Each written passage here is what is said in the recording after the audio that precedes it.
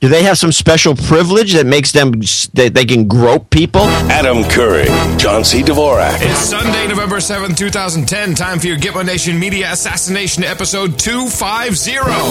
This is No Agenda.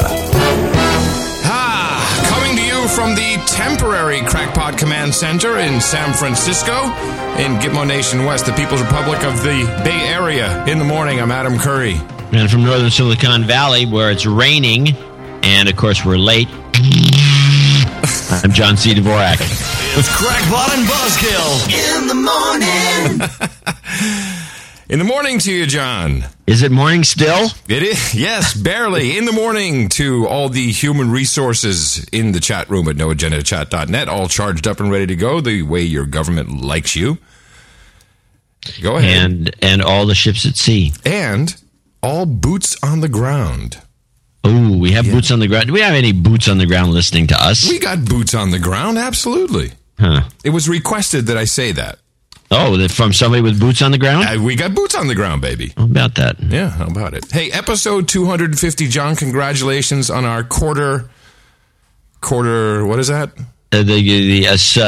Something.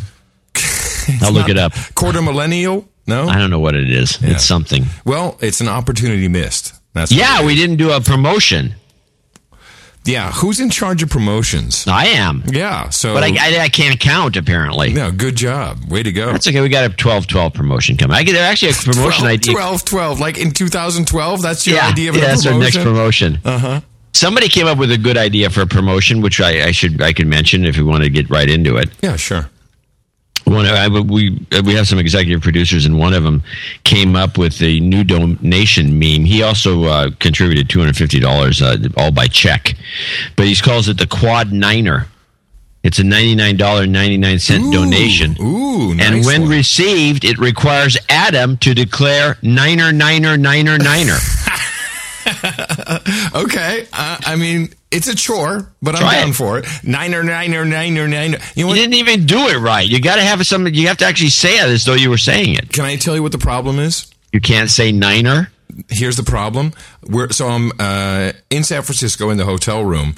We're set up on the mobile rig. Now, if you recall, the mobile rig has everything built into the laptop, which means I have about a 20 to 30 millisecond delay on my voice from what I'm saying, what I'm hearing in my headphones. You with me? That's terrible.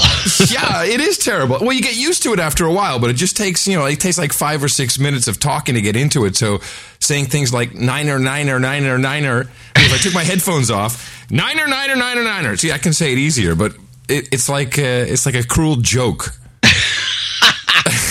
Cruel joke. Now, this doesn't take place at the other? No, because I've got the whole setup, I've got the external gear, but otherwise, we don't have the processing. You can't hear the jingles. There's a whole bunch of stuff that doesn't work that way, or you're going to hear me with such an incredible delay that it also doesn't work. So I'd rather take some of that burden on myself, which I of course do as a good little slave to the show.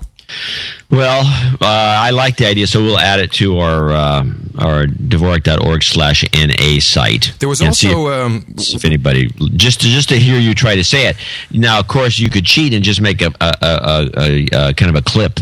No, I'll do it every single time. Pop the clip every time. Pop. Gee, he says it exactly the same every time. We had another idea for. Let me just find it here. Here it is.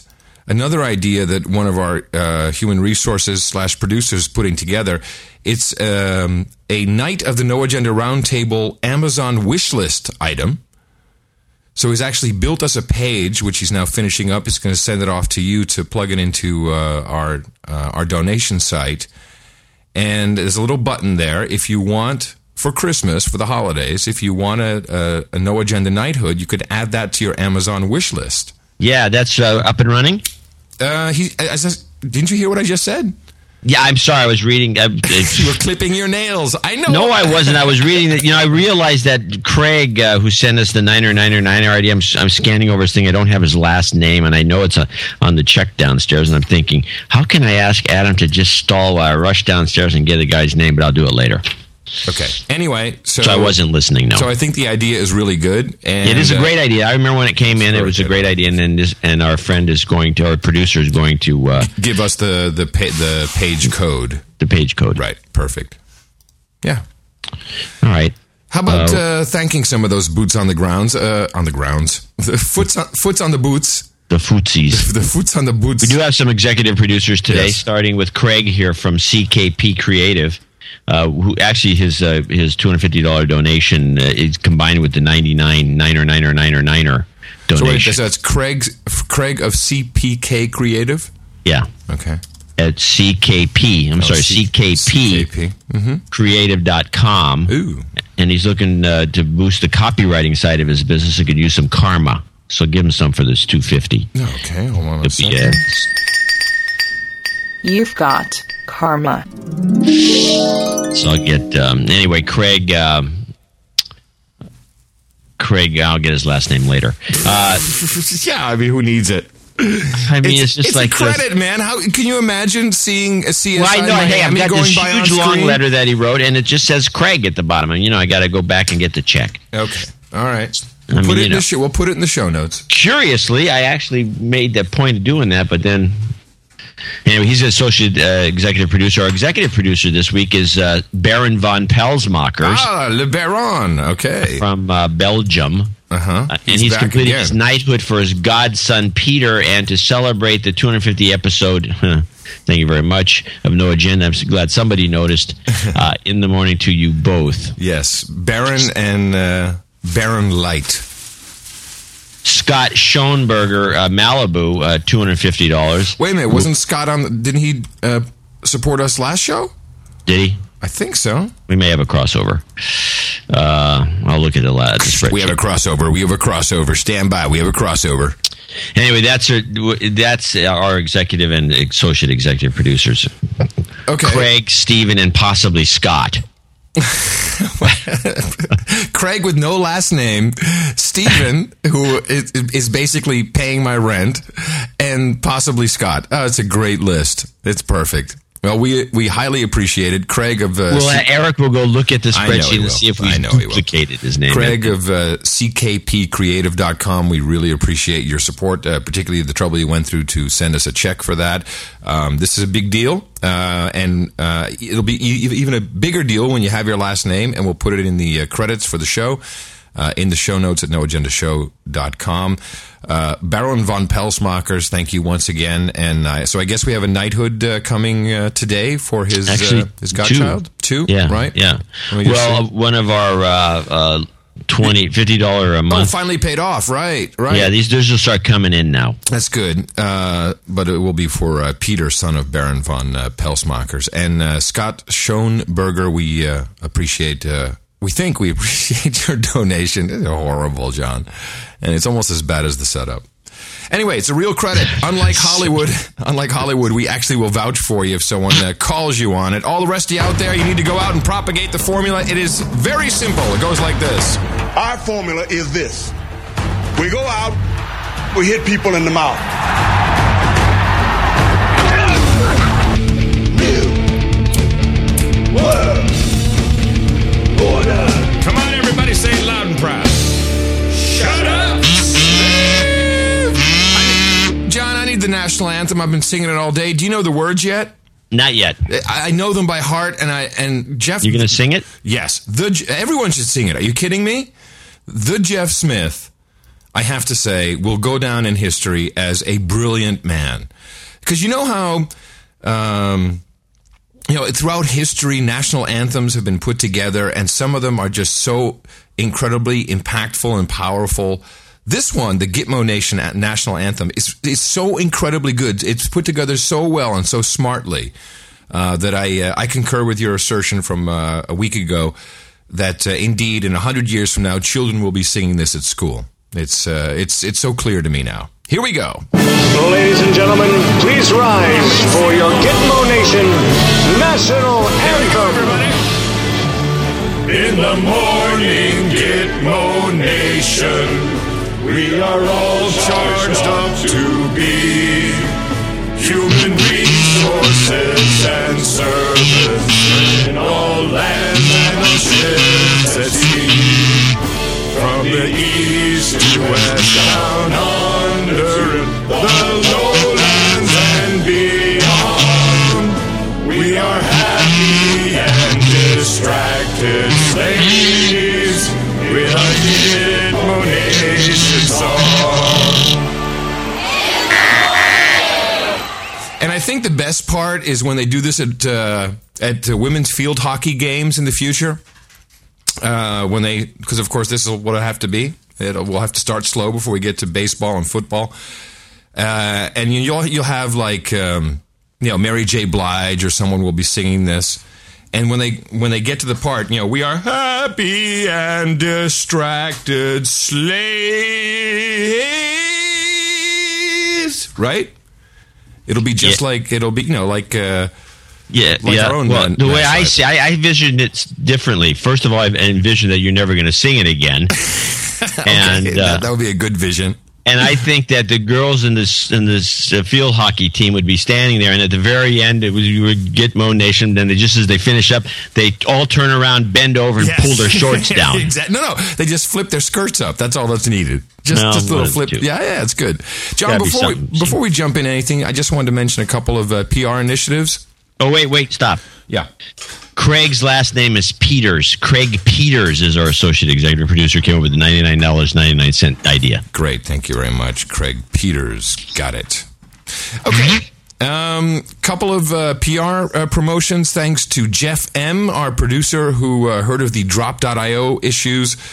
And he wrote a little script that parses our RSS feed, and he now has created a zip archive of all of our show notes and artwork. And there's a link in the show notes to that. That's a great initiative. I'd like to remind everybody that GotNoAgenda.com email addresses are still available, and you can have that set up as a full-blown email address or a forwarding address. Then we have... Let me see. This was actually a request from Shubhash, or maybe it's Subhash, one of our Indian producers, although I believe he's Indian and in the United States. He noticed that the show notes are not accessible because they're built with tables. So I do think accessibility is very important so that blind people, who I'm sure we have many of them listening, or those who cannot see well. What's the politically correct term for that, John? Can't see well. Hey, you who can't see well. And he actually suggested, because I use Omni Outliner to create the show notes, that one of our producers create a plugin that exports the show notes as non-table-based nested list system, whatever. I think the people who understand what I'm talking about will know. But it is important that our people who can't see well listeners are able to check out the show notes. And then we'll be talking about surveys today on the show, I think. And maybe we should just leave that for a moment and talk about it when it comes up, because that is the obvious promotional effort. A couple of people have glommed onto that. We need to release a survey, John. Yeah, no, I agree 100% with that. 100%. Because if you have a survey, and there's a couple that are floating around that we'll be talking about today. Yeah, you get a bunch of publicity. You get a lot of publicity. So we need to come up with the perfect survey where people go, oh, really? I didn't know that. That's amazing. And then it'll all link back to us. Yeah, the survey that came out this week, of course, is the one that shows that most people want high-speed rail. Yes, that would be the one. It was amazing. What a crock. Well, the best part about it is... I'd use it. Well, who created the survey? Yeah, the guys are selling high-speed rail. Of course, that's the way it always is. Yeah, here it is. And no one questions it. It's just repeated everywhere. It's the survey from the American Public Transportation Association. And by the way, they're talking about public transportation. They're talking about light rail and the like. They're not talking about, this is not the Air Transport Association or anybody else that would do a more objective survey. No, of course not. It's only for trains and buses, essentially. And I looked at I linked to these guys' site, the APTA. Oh my God, this must be a huge lobbying group. These guys, they're in Washington D.C., of course, and they've got all kinds of amazing people on their board, and they've got tools all kinds of tools for you to use. And they got lots of money from Siemens. They got who knows where it's coming from, but I was blown away. And then this starts to get discussed on some shows. I got a clip here. Chris Matthews. You've got to listen. This guy, what is he on? CNBC, MSNBC? MSNBC. So he is shilling for high-speed rail. And in this clip, he actually ends up with the key component of what it will take to finally shepherd this into our lives, this useless idea, totally useless idea. Listen to this.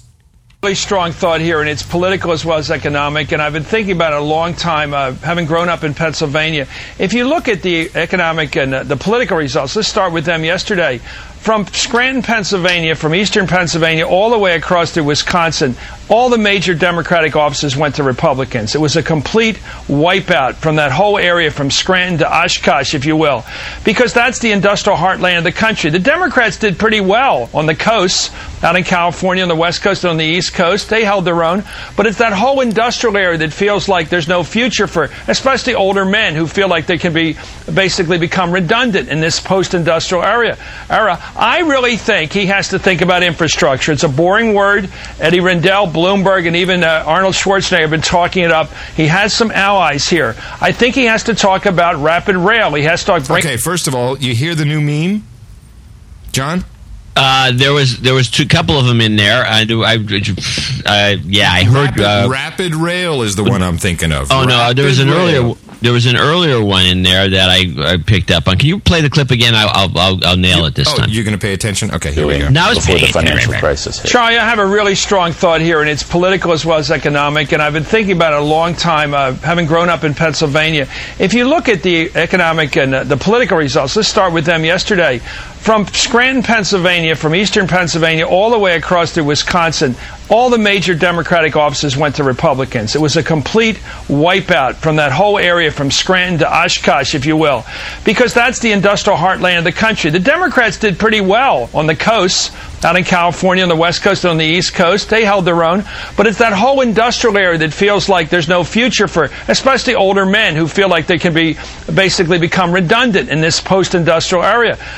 Now, you hear anything there, or you there's a couple. The post-industrial era. He said it twice. He just said it again when you cut him off. Yeah, post-industrial era. So he's saying, look, give up. I mean, this the meme. The underlying message of the meme is give up on our manufacturing. We haven't got it anymore. So we have our older men who are now going to be redundant. Yeah. Shut up, slave, and go be redundant. Shut up, you redundant slave. Redundant slave. Now, listen to where he takes this. I really think he has to think about infrastructure. It's a boring... rapid rail, by the way. I love it. It rolls off the tongue. Rapid rail. Word. Eddie Rendell, Bloomberg, and even Arnold Schwarzenegger have been talking... And even Arnold Schwarzenegger. I mean, if even Arnold Schwarzenegger said it's got to be great. Talking it up. He has some allies here. I think he has to talk about rapid rail. He has to talk bringing back a market, a public market for steel, for heavy industry. The Chinese have done it with rapid rail. The French have done it a long time ago with TSA, with the tunnel. I think he has to say America has to reunite itself by rail, something really dramatic, and do it as a capital budget item. I don't think he can just say I'm adding on to the current deficit. But Lincoln did it during the Civil War with tremendous economic stress. Eisenhower did it in the 50s with the highway system. I think he has to do something grand that reignites the industrial heartland, and that would also reignite their imaginations and give them a sense of a future for those guys in the older industries. Chris, I'm the... What? Is he crazy? He gets crazier, but this guy is so much a shill for this that he actually tells the truth about what's really going to happen with this rapid rail. TGV, whatever he says. Yeah, TGV, because, it's like, I know what I'm talking about. It's TGV, which is just French for high-speed rail. By the way, I want to mention that you touched on it, but anytime anyone strings out a bunch of so-and-so, so-and-so, so-and-so, and they do more than three people, and then they use the word even, yeah, which wraps it up, which makes it all-inclusive, that is to convey the thought to the listener or the reader that everybody's on board. Yeah, and you're stupid if you're not on board. Yeah, this means the science is in, basically. Yeah. Oh, yeah. Is that what it means? Really? Science is in. Well, here we go. Reactionary, but you want to go back to rail? Yeah, I do. I want to go back. I want to go to rapid rail because it is the future, David. And you know, the countries that are booming are building rail. Yeah. Hey, did you know that? Yeah, the countries that are booming. Yeah, because these are countries that were living in mud huts about 5 years ago. Give me a break. But it's important that this is the ministry of truth speaking. This is what you're going to be hearing a lot of. These are the actual arguments you will be listening to over the next months and years to come. This is what it's going to be, so you can be on the lookout for it. And there's so much more. Yeah, I'm not sure where a rail China country and Japan and Europe, now it's flyover country. You're out in San Francisco. So much of America has been hollowed out. By the way, that's nice. You're San Francisco. Shut up. You're an elitist mother, right? Yeah. Yeah, San Francisco. Shut up. Socially, by the fact that we fly from New York to Los Angeles and San Francisco. The whole part of the country, Cleveland, Detroit, they're dying. Chicago's always going to be an interesting exception, but St. Louis, all those cities could be reunited as part of a country again that's united across the continent if we have rapid rail. Let me get this straight. He wants us to take the train from Los Angeles to New York? Is that what he's advocating, so that we can stop off in all these great places? I don't think that's it. I think what he's saying, what I think he's saying, I could be wrong, but what he's trying to say, which is just as stupid, by the way, is that, okay, you got New York and LA, they can fly there, that's fine with that, but you got your Clevelands and your St. Louis's, and you got these other, Akron, you got your places out in the middle there of nowhere that could be reunited by high-speed rail, and they'd be booming because of it. In other words, he's thinking that people are going to, as soon as high-speed rail shows up in Cleveland, they're going to be taking that thing right to Indianapolis, on a daily basis, so they can work there. Right. I mean, the whole thing is crazy. Well, nobody does that. Well, it's about to get a little bit crazier, because this is how it's going to be done. 100 miles an hour with real fast, right away, the whole thing that they have in other countries. That requires eminent domain, all kinds of things. Stop. Back it up a little bit, because I heard 100 miles an hour, but how many hundred did he say? Well, he actually, there's a new meme that crops up like 128 or something. I'm not quite sure what it means. Hold on. Fast, right away, the whole thing that they have in other countries. That requires eminent domain, all kinds of things. Well, did you hear it? What, eminent domain? Oh, yeah. Yeah. He's basically saying, hey, we have to do this, we got to get it all done, but it's going to require eminent domain. Which means they're going to be taking away people's land in order to... Again. Let's listen to the last minute of this. Cleveland, Detroit, they're dying. Chicago's always going to be an interesting exception, but St. Louis, all those cities could be reunited as part of a country again that's united across the continent if we have rapid rail, 300 miles an hour, with real fast... 300 miles an hour, eh? Bull! Play the jingle. Oh, yeah. Bullshit. What a dude. Right away, the whole thing that they have in other countries. That requires eminent domain, all kinds of things. But a dramatic president could do that. And I think if you don't do that, you're saying the future's only for 128 until Silicon... Yeah, what's 128? What is 128 is Highway 128 in Massachusetts. That was the old Silicon Valley East Coast version. Oh, okay. Only for 128 until Silicon Valley and the hotshot kids coming out of the good schools. And if you say that, you basically said goodbye to the Democratic political base, and you're going to lose the next election. Whatever. Anyway, I just thought it was highly entertaining to listen to him advocate eminent domain. Very nice, Chris. Very nice. And old guys need to shut up. And post-industrial. Yes. Exactly. So 300-mile-an-hour trains running through God knows what, from Cleveland to Detroit. For what reason? Because there's so much business going on between these two. Now, you have to remember that the high-speed rail, in China might be useful, because you have people that really, essentially, the air transport system would be overburdened if they really just, kicked it. Rail leads to air travel. Mm-hmm. I mean, it's a progression. It's not just going back to rail is a regression, which is crazy. And so I don't understand why that simplicity is just ignored in this debate completely, especially by guys like Chris Matthews. But you have the situation in Japan where the bullet trains involved. It was essentially a mechanism to get people from the suburbs into town to work because there was, nobody was living in Tokyo. They were living out in the middle of nowhere, so you need a real high-speed train. So if we had a system, we have a suburbs in our country. We have a bigger country for one thing.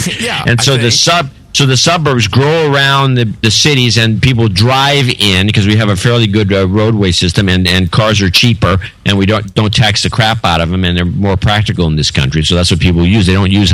I mean, I'm assuming that high-speed rail would be used for commuters from Sacramento working in San Francisco, which is not our style. We Americans are not, I mean, there's a few people, that are commuters that live in Los Angeles or work in Los Angeles and live in the Bay Area, and they're in the acting business or whatever, or movie business, and they go back and forth. And there are people that do that, but that's the minority. We do not work that way in this country, that we need the high-speed rail for any of this stuff. And even in Europe, I mean, I'm not even sure, what the purpose of I don't think you need high-speed rail in many situations. It's like if you're a tourist, you go to Paris and you want to get to Bordeaux or Lyon real quick because you're traveling, and it is inconvenient to go out to Charles de Gaulle. Yeah. So you take the high-speed rail down there, and you're there in a few hours. It makes more sense. Well, the push is definitely on, and it's all over the place. We've got PR companies, we've got think tanks, and what do you call them? All these like the American pressure groups. Yeah, pressure group, good one. American Public Transportation Association, and it's a big money grab. Everyone's in there with their hand out. They're all going to take money. It's going to be your money and my money. It's a scam. It's a now, one of the things I noticed about that transportation survey, which says 67% of Americans, I believe, is the number, would try high speed. No, they're not taking it now. So of course, I'm on board. Hey, put me on the list. Yeah, sure. I'll raise my hand, no problem. It's a bogus survey. You put a high-speed train between here and L.A., I'm taking it. Yeah, it's a bogus survey, and it gets passed off like it's, let's do some rail because everyone wants it. And by the way, I have to say, since the Transportation Security Administration has implemented the new pat-down rules, dude, I don't want to fly. I'm almost ready to take the train. The nut grab. Yeah, but they're going to do that on trains, too. You wait. We all have to get ready for it. You all have to go through the body scanners. And if you opt out, you're an opt-outer. Then you get grabbed. And by the way, they're now really going in there. Tons of reports. They're really touching everything.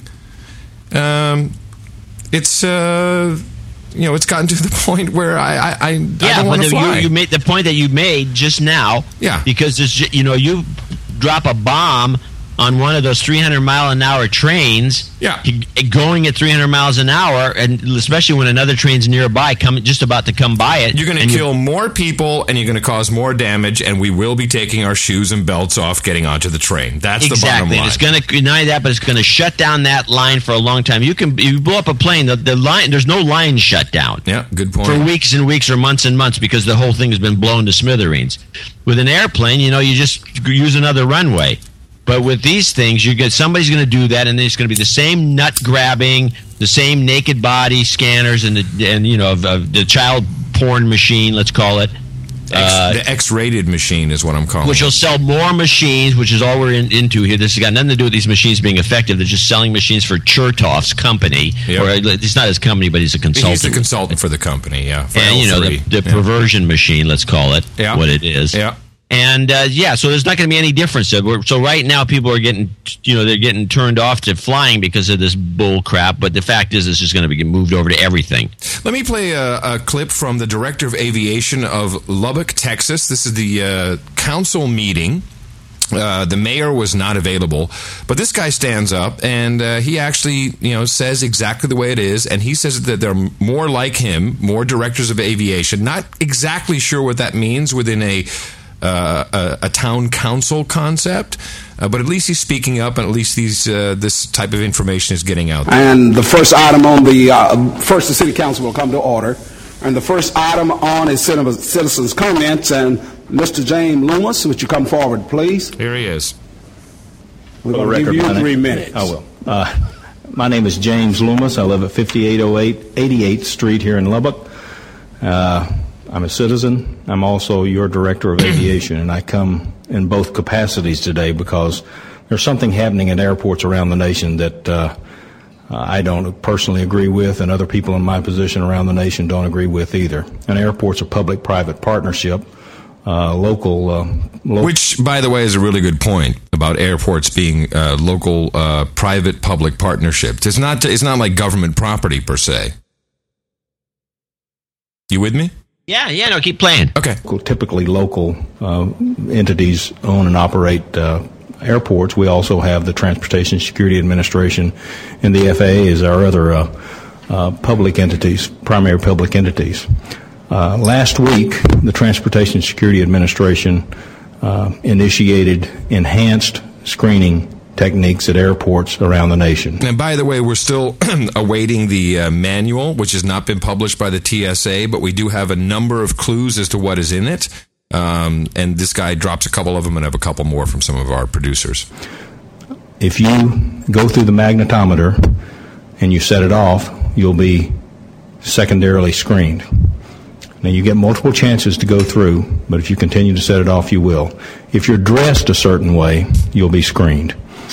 And there are other things also that will cause you to be patted down. Now, patted down is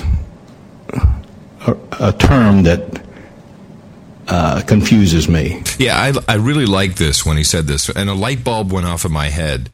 Yeah, it's like they're calling it a pat down, which is doublespeak. Right, it's also a police term. Yeah, it's not true. You're not getting patted down. You're getting groped. This is a search. It's a body search, is what it is. It's one step before the cavity search, but it's a nice doublespeak to say just a pat down. Don't we just pat you on the head, good little slave, little pat down there. Now if you caused things to happen in the past, you would get the wand. The wands are out. This pat down, which is a good point. Those wands were perfect. Yeah, now where'd they go? I haven't seen one for months. He just said they're out. I mean, the wand, they would actually pull it up around your, as the TSA calls it, crotchal area, which I love, idiots, and along your entire body. And a wand can actually detect a lot of stuff, particularly if you're looking for metal objects, which is what the magnometer is for. And if it has a problem, then they can detect. I mean, it used to happen. It's like, oh, beep, beep, beep. Oh, sir, it seems like you might have a penny in your pocket. Yeah, no, wands are very... Yeah, wands are very effective. So they're out, according to this guy, and he knows because he has the manual, obviously. He says they're out. They're touching genitalia. Yay! And it's wrong. It's wrong. It's just absolutely wrong for these people to be doing this. First and foremost, they are not law enforcement officers. Thank you very much. I'm glad someone's saying it. They are not law enforcement officers. They have a badge... They have a real badge. Remember when they were handing out badges, John, and they were crying? These people? Yeah. They're like, oh, I'm so happy to have it. Because they used to have like a sewn-on patch, like what they really are, which is a step above Boy Scout. They're not even an Eagle Scout. You don't even have to have a high school diploma. You have to have a GED, an equivalency diploma to become a TSA employee, to touch someone else's balls. It's crazy. They're not law enforcement officers. They are not law enforcement officers. And the Fourth Amendment, I studied it last night, and I'm not a scholar, but there's no reason to be touched by anybody. There's no probable cause just because you bought an airline ticket. Another good one. And I believe he's right. Probable cause, which is the way it works in the United States of Gitmo Nation. You cannot be searched unless there is probable cause, and just because you bought an airline ticket and you want to get on the plane doesn't mean that, we have enough right to search you by some douchebag, some douche with a GED. And I don't have much more than a high school diploma, but excuse me, there's no qualification here. This is happening nationwide, and when I found out about it, I called both senators' offices and Congressman Nagelbauer's office. It went into effect last Friday. And one of the senators, the legislative aides, said, if I don't know about it, the senator doesn't know about it. And he did. What do you think about that? That's funny. The senator doesn't know about it? You're kidding. Yeah, he didn't know about this thing coming into effect. He didn't know about it. What are these guys doing? They don't read. They don't read anything. They don't listen. They don't watch TV. They don't read a newspaper. They don't know crap. Is that what the guy's saying? Yeah, essentially, he didn't know about it. Because there's no memo came. It's just wrong. I implore you to contact our highest elected officials and protest this action on behalf of the Transportation Security Administration. Wrong is never right, and it galls me that we live in a nation now where we can't use enhanced interrogation techniques on people we know are trying to do harm to us. Yeah, so he makes a good point here. And by the way, the distortion is not me. That's the recording at the county meeting. He makes a good point. He says, we can't use, although we do, but we can't by law use enhanced interrogation techniques, i.e. torture terrorists, or at least people who work for the CIA who are getting paid to act as a terrorist. So we can't do that. We have this huge discussion about it, but no one's talking about the fact that we're just groping citizens as if it's normal. It's okay. That's a good point there. Yet, we can presume that every citizen who flies and goes through a checkpoint at an airport is doing something they shouldn't do. Now, here's the best part. Here's the amazing part at the end of the meeting. Here's what happens. Thank you. Thank you, Mr. Loomis. Can I ask him a question since he signed up? No. Oh, he didn't sign. Okay. Can I ask? That's another councilwoman. Can I ask him a question? No, you can't. No, I'm sorry. Shut up. Well, you need to find out who that guy is. How about this for an idea? Mm-hmm. I think the guy's right on all these counts. How about filing a sex crime charge against get the badge number of your TSA guy, and if he grabs your nuts, well, call the cops. Well, that's one way. I was thinking it's illegal. Well, is it illegal or not? Do they have some special privilege that makes them that they can grope people? No. I mean, if you go out and grope, go right now. Just anybody listening to the show, go out and find a 14-year-old out there and grope her. Yeah, and see how far you get. Now, how can these guys do it? Yeah, you'll get on the list for sure. That's for sure. Well, there's a couple things that you can do. That's one, and I think that's a reasonable idea to do that. Another thing I was thinking, if we actually had the manual, which I will eventually get my hands on, people who have it are a little worried about losing their job sending it to me, but, obviously I'm going to protect them to the best of my ability. I'm even bringing my mail server in-house so that, no one can, subpoena my ISP or basically just pick up the phone and call Google and say, hey, get Curry's email. We want to find out who leaked that. There's a couple things in there, and we should make a list of answers. Because they do ask you a set of specific questions. So first of all, they do if you opt out, then the first thing that is clearly in the manual is to yell, opt out, opt out, opt out, opt out. Everyone says that across the board, right? Every report you read, they all start yelling opt out. Yeah, like a bunch of ducks quacking. Right. So there may be something we can suggest right there. Maybe you stand up, you turn to the rest of the row and say, that's right, ladies and gentlemen, I am an opt-out. I was thinking of just waving. Just like the Queen? Like the Queen. Yeah, with your hand, like the little twisty motion there. Yeah, that's a good idea. Okay, we can do that. Now, there's another thing because I've been reading all these reports, and they're all very similar. But they ask the question, are any parts of your body sore? Before they start feeling you up. So, what would an appropriate answer be? I don't know. What do you think? Yeah, my nuts hurt. Could you please not squeeze them? Would you mind not touching my nuts? They hurt. They ask you to widen your stance, which I saw kind of a snappy answer, which was, what, you think I'm a U.S. Senator? Please, give me a break. No, I thought that was a pretty funny answer. Yeah. I think we need to come up with a list of great replies to these idiots who are doing this, and then get you're just going to be seen as a smart ass, and they're going to make it. They're going to slow down the process.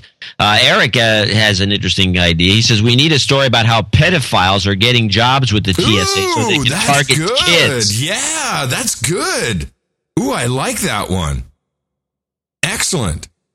Yeah, I mean, it's unfortunate for these people who are just kind of doing their job, because I don't know that they're pedophiles, or I just know that they're low-paying jobs, and the people that do these jobs take them very seriously. and not all these people are bad. In fact, I flew from Burbank to Oakland. They have no naked body scanners at Burbank. I'm not sure if they've implemented them at Oakland. It'll be not yet.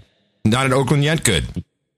So that was cool, and I don't mind the guy who stands there and pretends to like check my ID with like that blue light. Yeah, right. Yeah, great job. That's really working. And we know it doesn't work because of that. What was that kid who flew? He put on a full head mask. Yeah, and it looked like a really old guy. Yeah, that was a good one. That happened this last week. It was to Canada, right? Let me see. It was some Hong Kong to someplace Canada, maybe. Not sure. He was. I have the story right here. This, by the way, is going to be used as another reason to use body scanners, of course, because if you're wearing one of these full head on head and shoulder masks, that probably would show up on the naked body scanner. So you watch. That's going to be used against us. And so the guy flew in from Hong Kong to Canada, and he filed for refugee status. So we know that checking doesn't really work, but it's okay. I'll play along. That's all right. There's no problem with someone checking that. It's fine. I think that's valid, but everything else is not. So good idea though. Shill, excellent. And if not, we should just start the rumors. Hey, did you hear about John? All right, this is for no agenda shots. Okay, let's start it right here. So, John, I've been reading all these interesting reports about pedophiles joining the TSA to be able to feel up children. Did you hear about this? It makes nothing but sense. Yeah, it seems to be. I mean, it's not in mainstream news yet, but I'm reading reports and. People have these iPhone apps that track sex offenders, and many of them, I don't know what kind of checks they're doing at the TSA, but it seems like a lot of them actually, we should do a survey. Well, I have to wonder why they've gone in the direction of groping, illegally, I might add.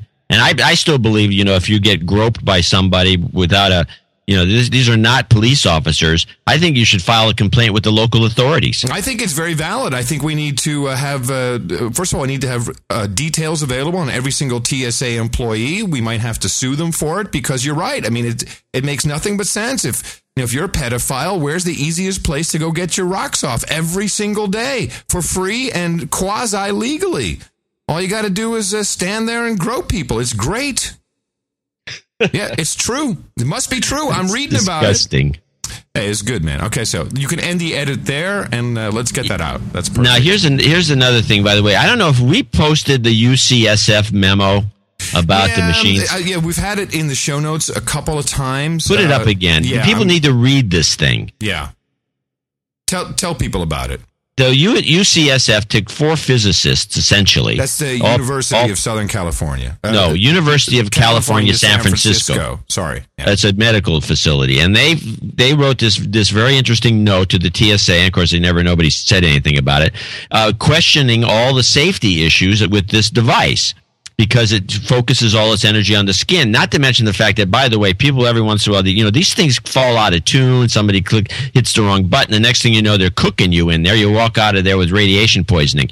And the funny thing is, I've seen this thing posted here and there, and people keep talking about, it's millimeter wave technology. It's not X-rays. No, ladies and gentlemen, the millimeter wave technology has never been used at these airports except experimentally here and there because it's too expensive. This is X-ray backscatter.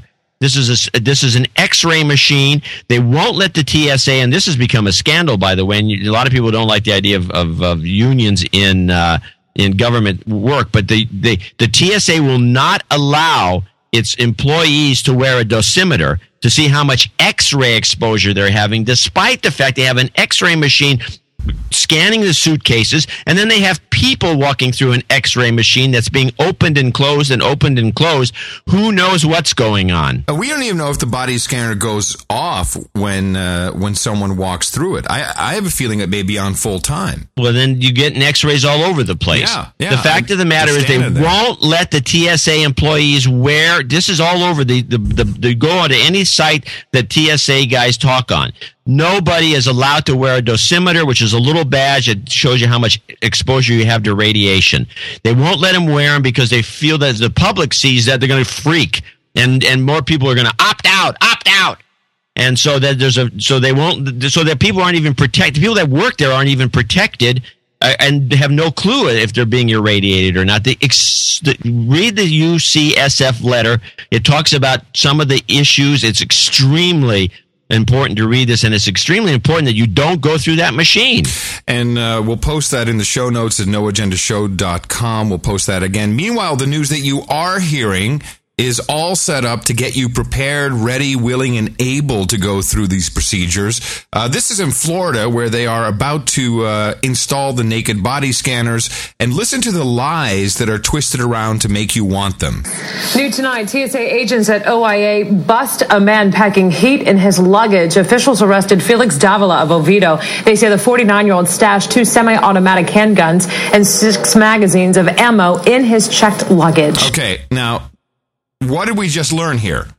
That they're x-raying your checked luggage. Yeah, well, but it's in his checked luggage. He's not taking it on board the cabin. He can't get it. He can't hijack the plane. It's in his checked luggage, which, by the way, in the United States, there's a legal way to transport weapons and ammunition. You know, you have to get a gun case. You have to check it with the airline. You know, the ammo has to be in a separate case. I mean, it's perfectly legal. He didn't follow the legal route, but that's beyond the point. He had it in his checked luggage, not on board the plane, not in his hand luggage. But what are we going to do with this information? Let's scare the slaves. It's definitely a good sign that they actually did find them and that the situation was taken care of. With all the security, you know, that you go through every time you come to the airport, it always seems like you got to go through this long line and you get all upset. But, you know, the idea that they actually caught them, that's great. You know? Okay, so slaves, here's the message to you. You're listening to your fellow slaves. This is great. Long line's not a problem because it's great because they caught the guy's guns in his checked luggage. But your long lines are not for your checked luggage, but it's great. Yeah, it's great because we're the slaves and we think it's great. Davila was headed to Puerto Rico. He told officers he needed them for protection. A separate gun investigation tonight at OIA. All new, an AirTran federal flight deck officer lost his gun this week. Flight deck officers are pilots trained to carry guns as extra flight security. The AirTran pilot discovered the bag containing his gun was missing on Tuesday. It has not been found. These new gun scares come just as Orlando International is in the middle of a sweeping security upgrade. Security is getting a lot more personal as of this week. Full body scanners are being installed right now. TSA agents will also be performing more pat-downs. There you go. So you see how they do that? Beautiful. Yeah, it's perfect. These guys, they took the oath. They're in. Well, they didn't. They're just reading the teleprompter, but that's how it works. Same thing. Yeah, that's how it works. And so it has nothing to do with groping of genitalia. Your balls has nothing to do with that at all. It's just a guy who packed some guns in his luggage, and then an air marshal who lost his gun. That's to confuse you. Like what? Oh, by the way, we've got security. Oh, okay, good. Well, thank God. Upgraded. It's an upgrade. It's an upgrade. It's a slave upgrade, everybody. Anyway. So continue to opt out, and I appreciate all the emails we've been receiving from producers who listen to this program and contribute. They're all opting out. You're sending in your stories. That's great. And we just have to keep fighting it. There are a couple of groups. This Epic group is now filing a lawsuit. But a lot of Rand Paul people are behind this. Yeah, there's also the Young Americans. I'm sorry. Ron Paul. Ron Paul, not the Rand. Young Americans for Liberty, and there's a couple of different groups. But I like so we have three initiatives now, and we all have to work on them. One is file a lawsuit for sexual harassment. It's a groping. Sexual assault. You can actually probably even file a sexual assault. That's the one. 2 is I'd like to come up with a list of snappy answers because I'll be using that one. So that let us know how that works for you. So we can be guaranteed we don't have a show next week. And the third one, what was our third one? I don't know. And we had another. No, it's the news that has reached us that pedophiles are now pedophiles getting jobs at the TSA. It's rampant. It's crazy. It scares me. I mean, those guys could be pedophiles. Jeez. I mean, have you heard the news? You take a look at Chertoff's picture that's floating around. let's not get too personal. I mean, take a look at the guy. I know, he does look kind of creepy, doesn't he? That's scary. Yeah. Anyway, we should probably just file this under the Trains Good, Planes Bad segment. Hit the theme. I haven't used it in so long. I don't know where it is. Last show. Yeah, I know we used it last show, but I can't find it. Okay, well, it's around here somewhere. I can emulate. All aboard, Trains Good, Planes Bad. All right, good work. Yes. That's enough of that. It's a depressing topic. Yeah, I mean, the fact it is that this is depressing. going on and nobody says anything about it, that guy nails it. And of course, then he's shut down by the mayor of that stupid town. No, it's the acting mayor, because the mayor couldn't make it, and there's some other councilwoman wants to ask a question, and the guy says, no, I'm sorry, you can't ask any questions. Well, who's that douchebag? We should find out who he is and publicly humiliate him. It's in the, shall I find out? It's in the show notes. Everyone can go take a look at it. No, someone else had to go check it out. Yeah, it's in there. We have everything's in the show notes. All right, Johnny boy, take us down a different path. All right, let's talk about Obama going to. Actually, let's do some real news, because I think I've got a couple of real news clips, and it'll lighten the load a little bit here, I think. And that would be great. I don't know what it is. I'm out of it today. That would be great. That would be really great if I could. What the fuck? You don't know where my clips went? No, I know where your clips went. I don't know where my clips went. And now for real news.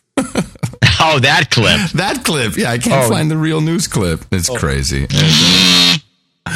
We're out of control over here. Things are not going well. A couple real news stories came to my attention.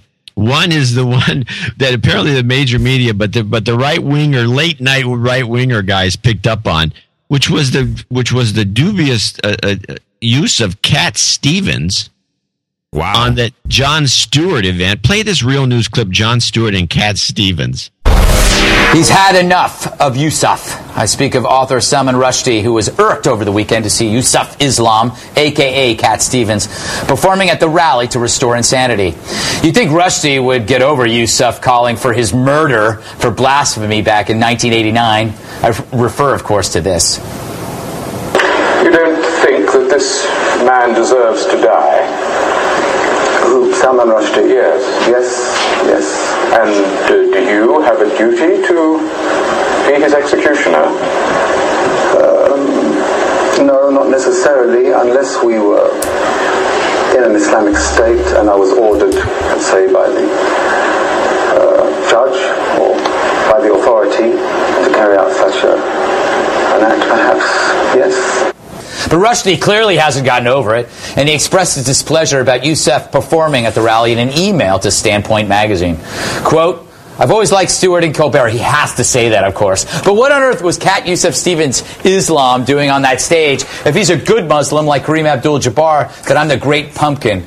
Happy Halloween. Rushdie later added, I spoke to Jon Stewart about Yusuf Islam's appearance. He said he was sorry it upset me, but really it was plain that he was fine with it. Depressing. So I think we probably should take it back to the late 80s when there was quite a fracas, I remembered, about Cat Stevens converting to Islam and changing his name. And do you remember what all that was about, John?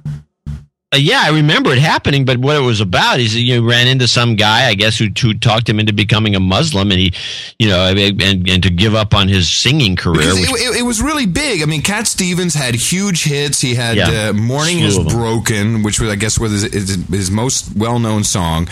And everyone loved the guy, and then he converted to Islam. Yeah, and changed his name, and then it became like a late night talk show joke. And it was like, oh yeah, you like Cat Stevens? Yeah, that dude's. I don't really remember what the problem was, though. Well, he became like a besides converting, he became he was aggressive. He was trying to get other people to convert. He was like bought into this thing here. He would just as soon kill Rushdie because of the fatwa. That wasn't until later, though. That was much later when he came out with the kill Salman Rushdie. I mean, first he converted. I don't think that was the problem. When do you think he converted? I think he converted around 82, didn't he? I can't remember, but well, let's look it up on the Google. Yeah, let's check the Ministry of Truth. I'm sure they would know. Look at the wiki page. I'm sure there's some crap about him, but there was something really weird at the time. And I remember because I was in radio, and everyone was like, "Oh, we can't." And I think radio stations actually banned his song for some reason. I recall this. I can't remember what it was about. It was in December 1977. He adopted his Muslim name, Yusuf Islam, the following year. In 1979, he auctioned off all his guitars for charity, left his music career, and devoted himself to educational and philanthropic causes in the Muslim community. He's been given several awards for his work in promoting peace in the world, including the 2003 World Award and the 2004 Man for Peace Award and the 2007 Mediterranean Prize for Peace. Right. Well, that's crazy. Let's ban these guys. Let's ban his records. He's not a part of the system. He went back into the music business, and he's singing again. Yeah. All right. So, okay. Anyway. Oh, hey, by the way, John. And now, back to real news. Well, here's the other real news item I have, which is listed there. This one actually kind of bothers me personally, because and you always complain about, I'm a sports fan. Yes, and I do complain about it. Yeah, and of course you do. Everybody does. Who's not a sports fan. Right. And so, so I've watched ESPN all the time. I keep up with sports in general, specifically the game, the game sports. But I thought I was keeping up a little bit. I know that Tiger Woods has kind of fallen off the map and he's not number one anymore. But then I was listening to this report, and do you know who the number one golfer in the world is? Magic Johnson. Play this. I mean, I didn't even know who this guy was. I've never heard of him. How did he become number one? I know Tiger Woods has slipped. I know he's like 8 or 9 or something. No, he's number 2, but he hasn't won anything for a year. Yeah, okay. Well, let's play the real news clip then. 1996. That was the year Tiger Woods burst onto the scene, his first season on the PGA Tour. And since then, Woods has never gone an entire season without at least one PGA Tour victory. Until now, bringing what has been a disastrous season and a 12-month period overall for Woods to what is seemingly an appropriate end. He lost his 5+ year hold on the world number one ranking a week ago. So earlier today in Shanghai, Tiger Woods trying to salvage something in the final event on this year's PGA Tour schedule, leaving others to battle for number one. Here is an update. We begin with talk about Lee Westwood, because he is the man who unseated Tiger Woods with that world number one ranking. Okay, Lee Westwood. Right. I'd never heard it. I mean, I don't know. How did I miss this? Maybe I don't pay attention. I'm not a big fan of watching her golf. Is he a white guy? Yeah. Well, that's why you don't know. That must be. Yeah, no one Lee cares. Westwood. I mean, I felt like, what? A whole year's gone by and I didn't even know who this guy was? Yeah, no one cares.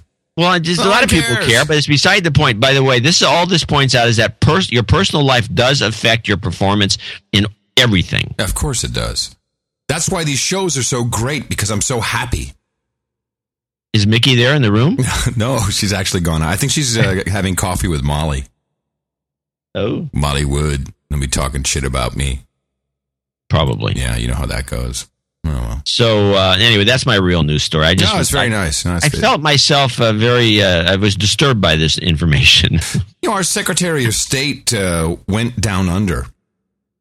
She's been traveling around. That was a joke. It was a softball. I'm sorry, ladies and gentlemen. I didn't deliver the punchline, but I thought it was in poor taste. I even waited a beat for just a second there, and you're like, hey, what? No, I had it. I was ready to deliver it, but no.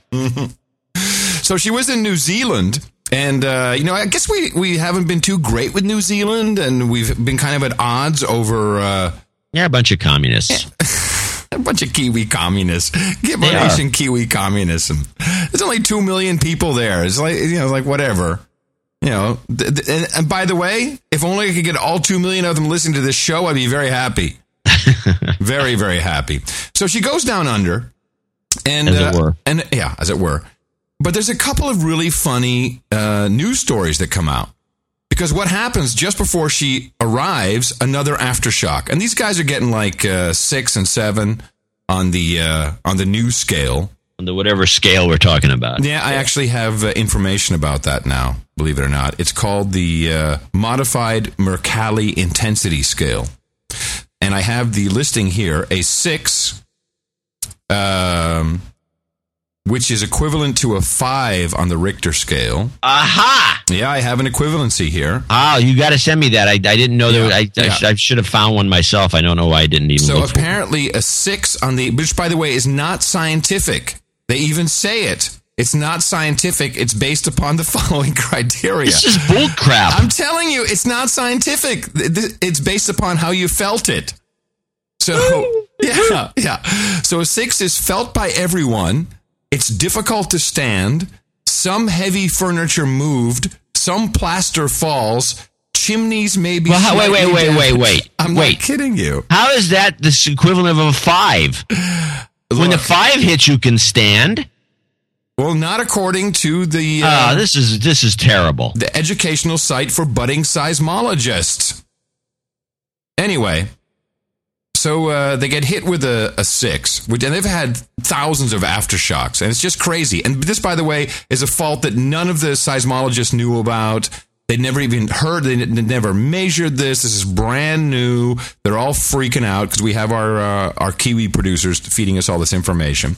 So AP in New Zealand comes out with the following report, which is really funny. And I think no coincidence if you follow what really happens after this. So the story goes, what is it about Hillary Rodham Clinton and earthquakes? It seems the Secretary of State rarely takes an overseas trip that is not in some way affected by a trembler. She may not have felt the earth move under her feet. Nice pun, by the way.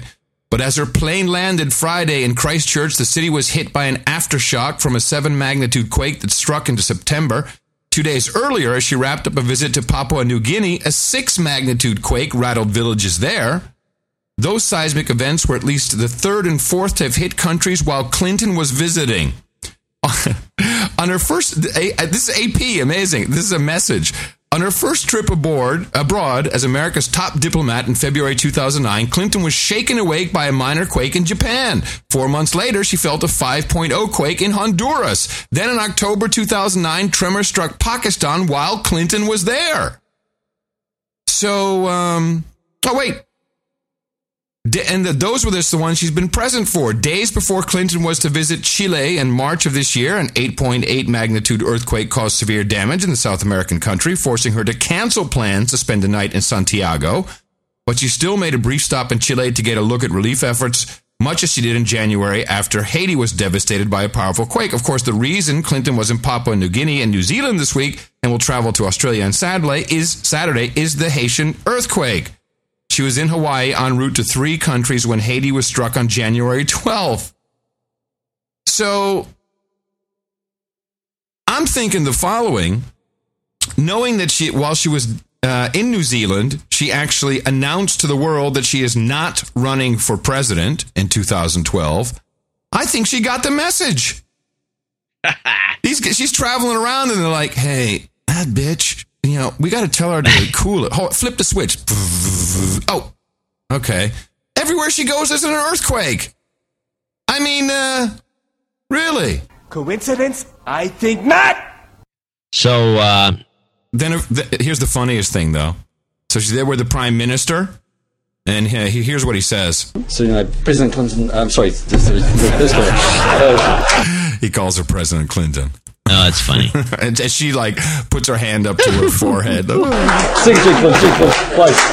I thank you for your time here in New Zealand? Yeah. Dude, you're getting spanked. President Clinton. So I think the two might be related. Yeah, something's going on.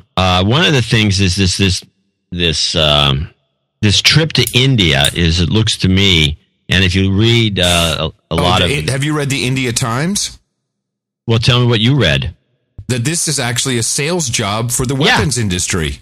Yeah. He's selling $10 billion worth of crap to India, and India's all pissed off because we've sold $3 billion worth of crap to Pakistan, but at discounted rate. Yeah, we gave them a better deal. Yeah, we give them a better deal. This is the whole trip. I think they're trying to instigate a war between the two countries and get it over with. Well, you think. But what's amazing is, it's like, because the president. How's this going to go? They went over this to get 54,000 jobs, and meanwhile, his first thing. I actually have a clip of him saying this. If you take a look at the clip list, you might want to just run it so we get a little background on this discussion. Intro to India. Let's listen. Yeah. NBC's Lee Cowan is traveling with the president. He joins us now from Mumbai with more. Lee, good evening.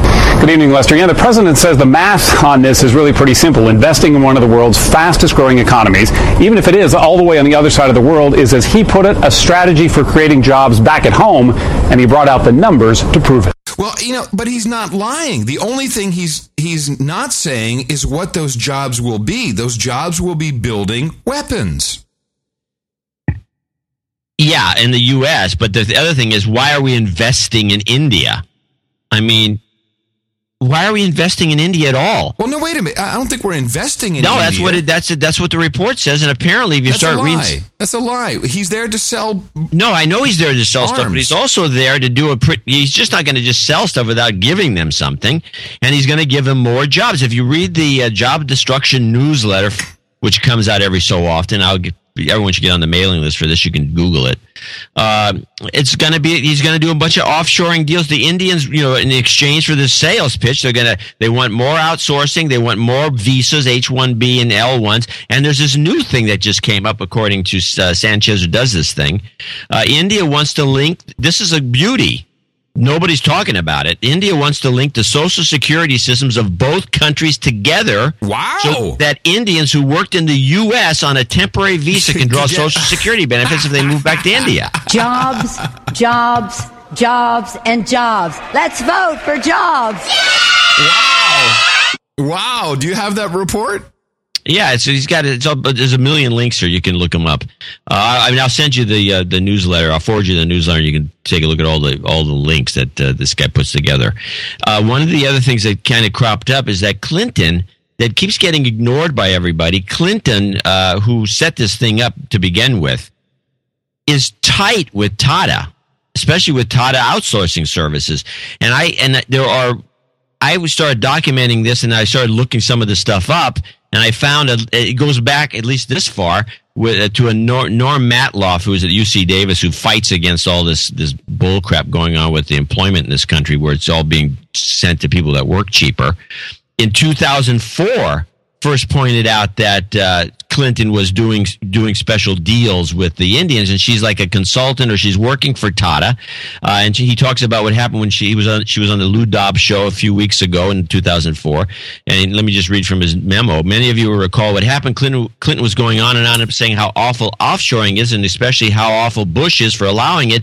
But then Dobbs pointed out that Clinton herself was very closely allied with Tata Consultancy Services, an Indian offshoring giant. She looked nervously startled and then agreed that TCS is indeed an offshoring giant. And she tried to justify herself by pointing out that Tata had created 10 jobs in Buffalo, New York, 10, mind you. And Tata themselves said in a statement that the 10 jobs would only be filled by Indians. So it seems to me, if you look at the map, John, it seems to me that India, of course, borders on China. And there's got to be some oil scam here as well. There's got to be some pipelines and stuff that's got to run through it. And, of course, we have in between India and what are those countries? Yeah, Pakistan, Afghanistan. Or in between Afghanistan and India lies Pakistan. So if you want to ship the oil through pipelines from Afghanistan to India, you have to, what do we have to do? Oh, yeah, get rid of Pakistan. That would work. Doesn't that seem like an obvious one? I mean, you can put it on tankers and go through the Arabian Sea. But if you just look at the map, logically, India, which is producing stuff, needs oil. They can get it from the Chinese. Or they can get it from Afghanistan, which is, who is that? Oh, yeah, that's us. Well, the Pakistan situation, I mean, Pakistan went through a lot of trouble. I think it was in 1947 when they became its own country. They went through a lot of trouble to separate themselves from India. Yeah, no kidding, a lot of trouble. And they've established a state and then they made the mistake of getting this nuke. And I think this is what is going to be their Achilles heel, because what's going to happen, they're either going to try to nuke somebody, or something crazy is going to happen with the weapons, and the country's going to have to be taken apart or something. Yeah. I mean, there's something that you can see the pieces coming together, but Pakistan is definitely, they're doomed. I think they might be doomed. Yeah, they're doomed, but it makes so much sense. The president goes over, sells a little bit more weaponry to India so they can go kick Pakistan's ass, but at least they can have a good war. Now, I want to remind people. I think nukes are out of the question, by the way. I don't think there's going to be. I think it's just going to be, good I don't think old-fashioned howitzers. I don't think they can allow an exchange to happen, but a nuke could be stolen. I mean, there's a million excuses. Some false flag situation where one of them is stolen and they're going to be used, and they caught in the bud. Let me just see what we sold to India. Let me see if it's any good. M777 ultralight howitzers. Are those any good? Are those useful? They're good for shooting. Pretty good. 99 F414 engines. Well, they're no good without the aircraft. 12 P-81 Poseidon long-range maritime patrol aircraft. Oh, there you go. The engines will fit in that. 6 C-130J Hercules Special Forces transport. Oh, that's for the drugs. Oh no, that would be the C-17s, the Globemasters. Those are better for drugs. The other one's for troops. Now, Pakistan, we gave M109 self-propelled howitzers. Now, I'm not a military guy, but I'd rather have an M777 than an M109. You think the 777 is more advanced. 18 new F-16s. Oh, they gave them some. Oh, it's pretty good, the F-16s. 8 P-3C Orion Maritime Patrol aircraft, 6 C-130s. So, we gave them the same amount of C-130s, but then Pakistan also got 100 Harpoon anti-ship missiles. What kind of a sick people are we? This is sad. Hey, it's been going on for a while. But it's an arms job. The president's over there selling destructive crap, and it's just like, we're going to create some jobs over here. Yeah, right. Yeah, in the weapons industry. That's all we do. We have, there are professional arms dealers. I think it's pathetic when the president has to become one of them. Yeah, well, maybe the president is always one of them. Couldn't Clinton do the deal? It was impossible for Clinton to sell this thing? He was too busy with hookers and blow. He was like, no, the other Clinton, the Hillary. Well, that's what I meant. Oh. Oops. No, it's like, no, she couldn't close the deal. No way. No, she can't do it. This president's much better. He goes into to the memorial. He promises to bring the kids. I'll bring Malika and Ashika. I forget. And they brought Michelle, who danced around and ate funny food and did all she's supposed to do. She looked pretty. Yeah, it's much more entertaining. You look at Clinton, you go like, I don't trust her. Yeah, she does. She's, her sales, her ability to do sales seems limited by her personality. Yeah, I agree. Which is probably why she'll never be president. Obama's a great president. Look, he is a sales guy. He sold us all on hope, which is not a business plan, by the way. Right, there's nothing. It was just all hot air, and he sold us. Can you imagine? I went to a venture capitalist and said, I hope this will work. Oh, yeah, here's some money. No, that's not how it works. It's not a business plan. Hope. I'll change something in the world. Oh, here's $50 million. Go ahead. No. Let me read this paragraph from the Job Destruction newsletter about this. Rao's meeting with the Secretary of State Hillary Clinton, National Security Advisor, General Retired James Jones, and other key officials of the Obama administration yesterday laid the foundation. This is the day before before Obama showed up. So they did set the stage for the, but they couldn't deal. Oh yeah, sure. Anyway, this whole thing stinks. Stinks. Yeah, it does. It's someone pointed out in the chat room, Goldbug, I'll quote, I love it. A Nobel Peace Prize winner selling arms to India and Pakistan. Exactly. That's a great catch. That's a good one. I forgot about the Nobel Peace Prize. Peace Prize. Let me see. What is he? It's for peace. Selling arms and under the cover of it. I wonder who's at that business summit. I wonder if there's a lot of generals There's I'd like to know. I don't know who. I haven't seen anybody mention who the CEOs are. They're supposed to have brought some CEOs and there's some military guys. No, of course no one's mentioned. Where are they mentioned? Where's their names? Nowhere. Because it's like the CEO of Boeing, General Dynamics, Rand Corporation. That's who it's going to be. It's crazy. We're in a crazy time. We're in a crazy time, ladies and gentlemen. It's crazy. Well, talking about crazy, we do have some people we want to thank. Yes, we do. And they're not crazy, that's for sure. We thank them to an extreme. Let's go over a few. These are people that donate to the show, help keep us on the air, help keep us doing the show, help us afford to do the show at Dvorak.org/NA. You should get on this list if you haven't contributed. Let's start with Sir Todd Simmons or Simons, depending on how you want to pronounce it. From 8 Mile Plains, Queensland, he gave us a 1, 2, 3, 4, 5. It's been a while since his donations. He's working on his third knighthood.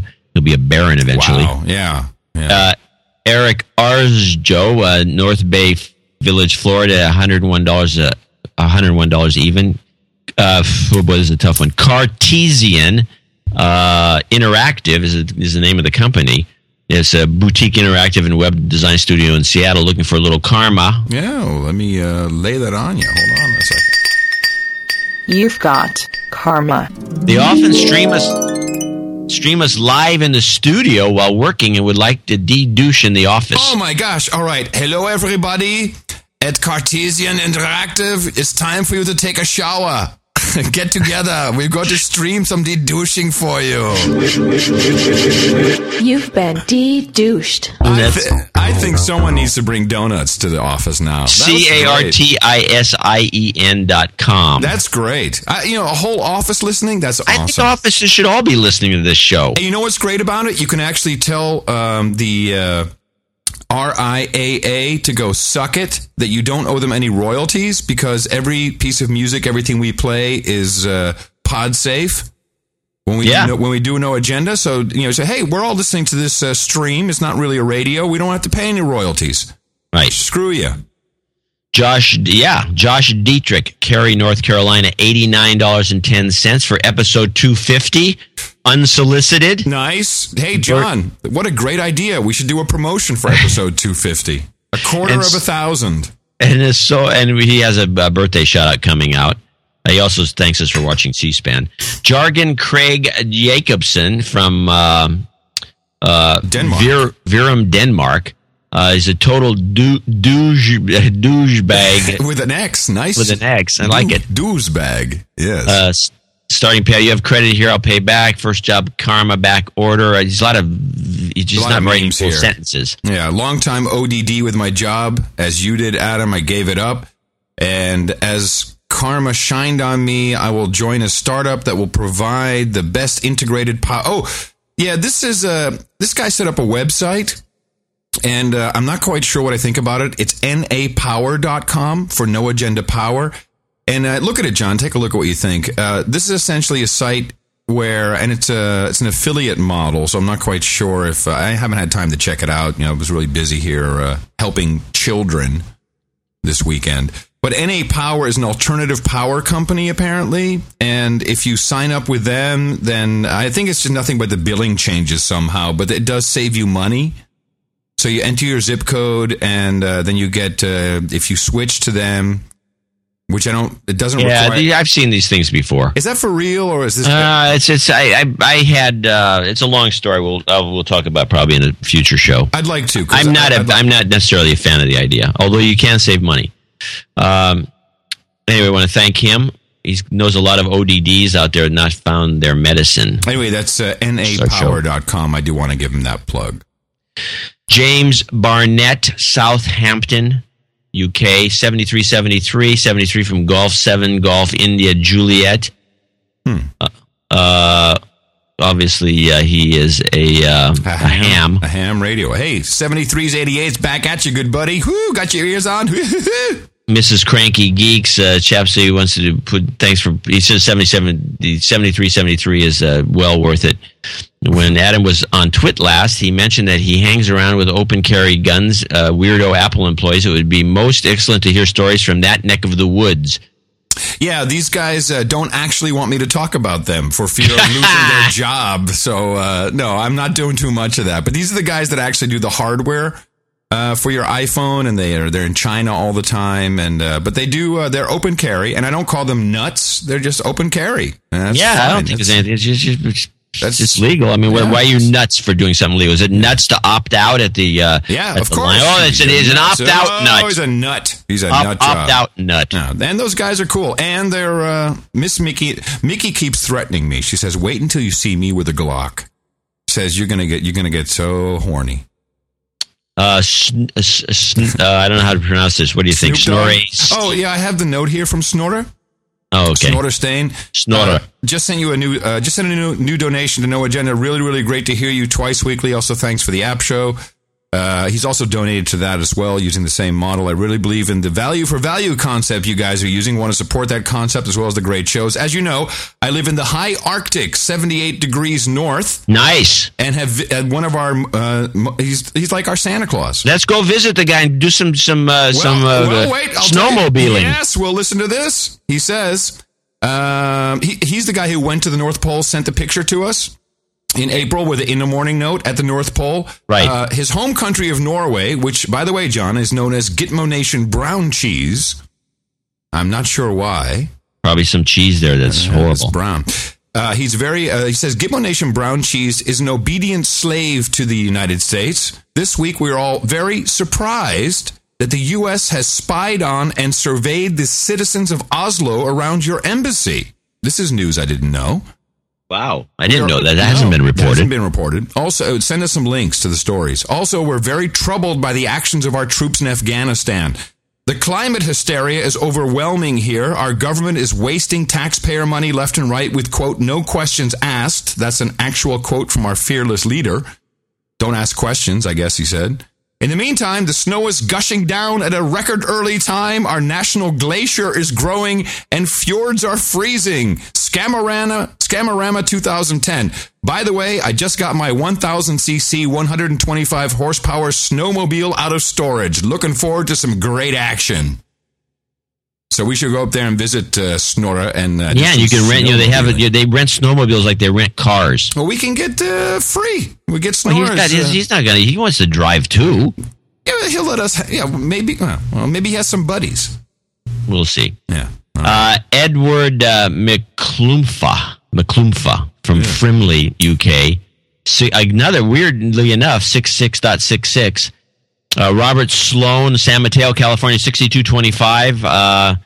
And he says we do such a great job. He says he also added a $5 a month subscription. We advise everybody to do that. David Trotsky, Romeoville, Illinois, 50 double nickels on the dime, and he's got a birthday call out we'll do in a second. And I think it's an interesting name to have, the name Trotsky.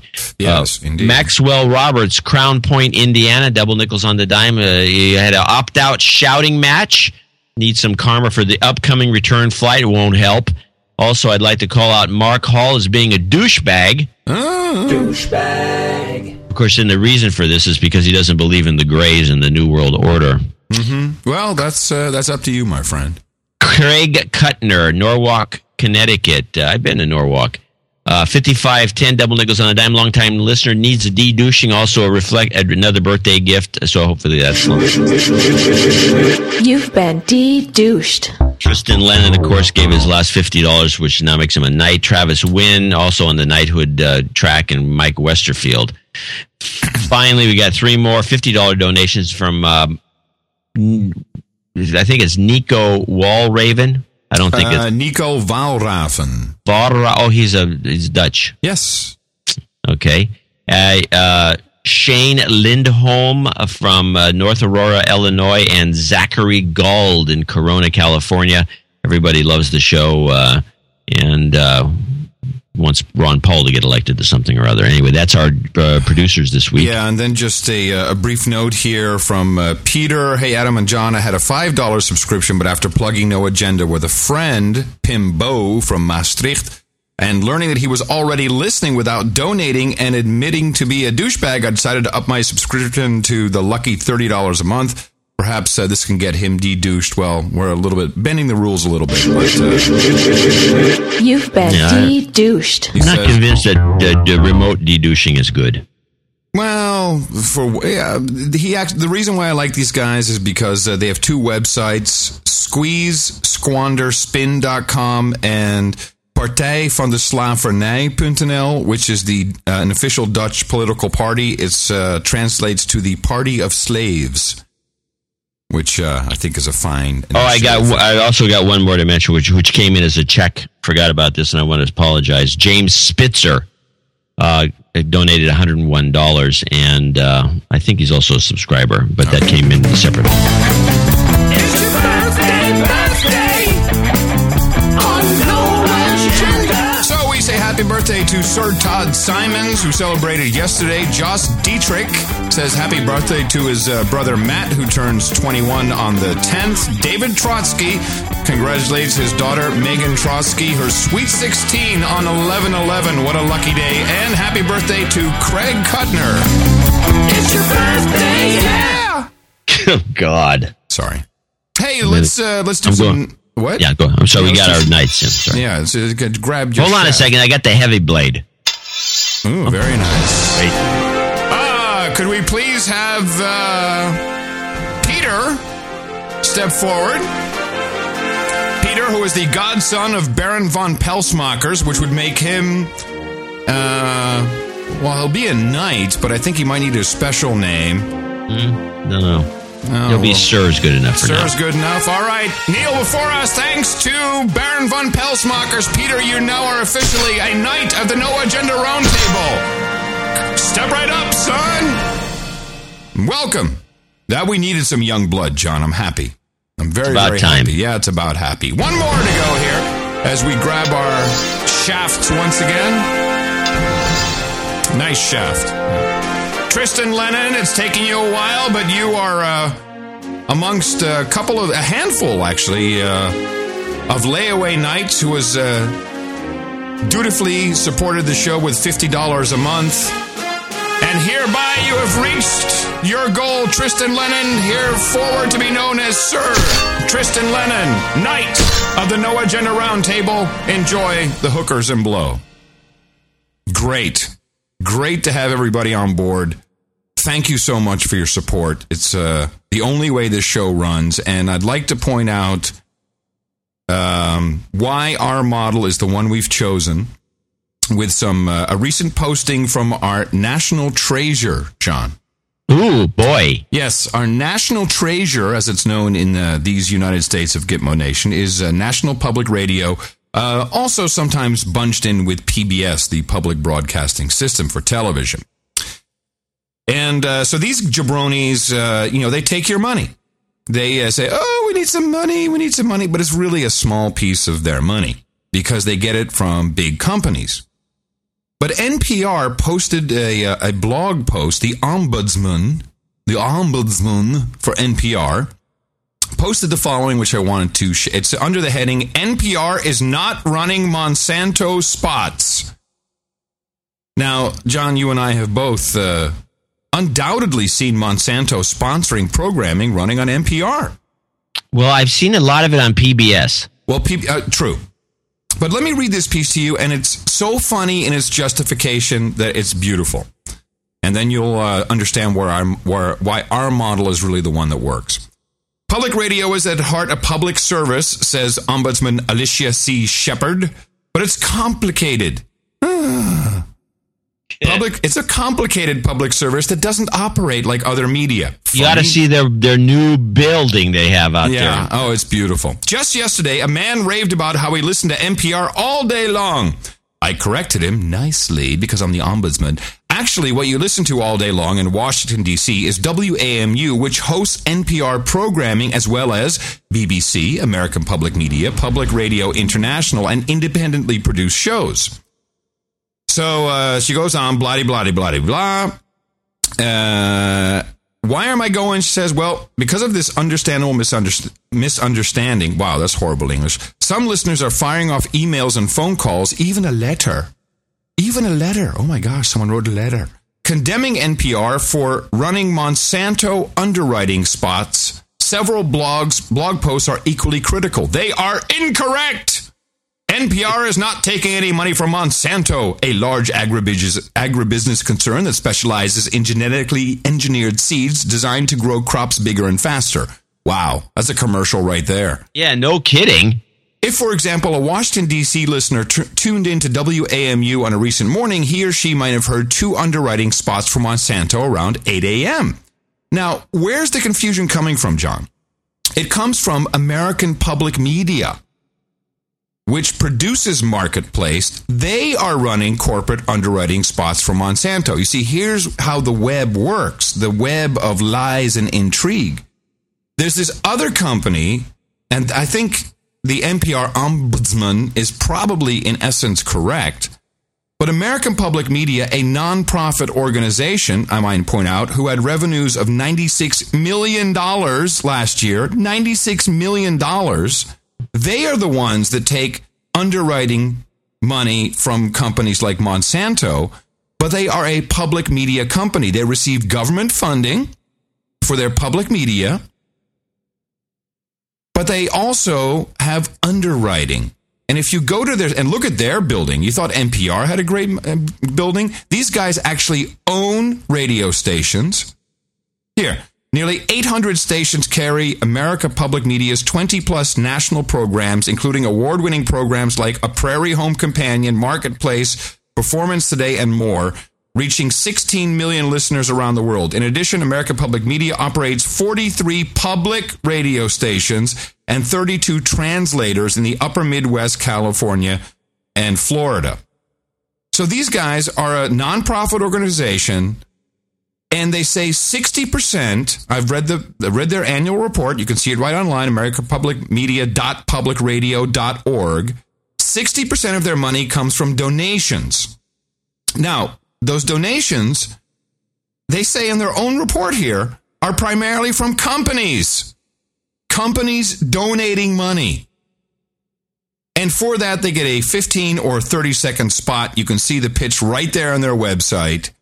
And this is a company that the United States government is sponsoring. But if you want to do some underwriting, leverage our reputation. Magnify your reach. Wow. That's just a sales pitch. That's it. Yeah, and they go through the same thing. Nearly 800 stations reaching 16 million listeners carry our programs each week. And they go and list them again. Leverage our reputation and magnify your reach to attract discerning, high-income consumers and multiply your underwriting opportunities. That is a commercial pitch. Yeah. Totally. On air, America Public Media's national programs are proven to attract listeners in top markets. As the largest owner and operator of public radio stations and a top producer and distributor of public radio programming in the nation, American Public Media makes connecting to dedicated listeners simple.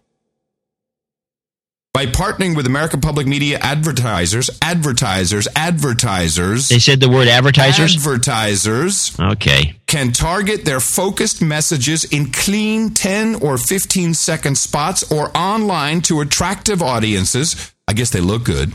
With strong loyalty to nationally recognized programs such as Prairie Home Companion, Marketplace, Performance Today, and the Splendid blah, blah, blah, blah, blah. It's a 501c3 too, which makes it even more interesting. So they cannot be objective. They are attracting advertisers. They cannot be objective. No, and by the way, I want to mention to people out there that our site to donate is Dvorak.org/NA, and these are the guys we have to compete with in terms of like dissemination of accurate information. And of course, if you put the two side by side, I think we'd beat them because I think we see through a lot of the bull crap, whereas they just essentially are producing product that just, by the ton just to get their $100 million in. Yeah, and you don't even want to know about the And it's salaries. a non-profit. That's a beauty. I love that building. Oh, yeah, by the way, both John and I have to pay taxes on your donations. And yeah, these guys pay none. Yeah, we pay taxes. You send us a PayPal takes a piece. And then we have to pay income tax over that, which we do. And Mimi and I coordinate. We coordinate so that we make sure we've listed everything. We're good little slaves. We can't hide it. We don't want to be audited. That would be the worst. And we pay taxes on it. And these guys have a beautiful building. They got nice cars.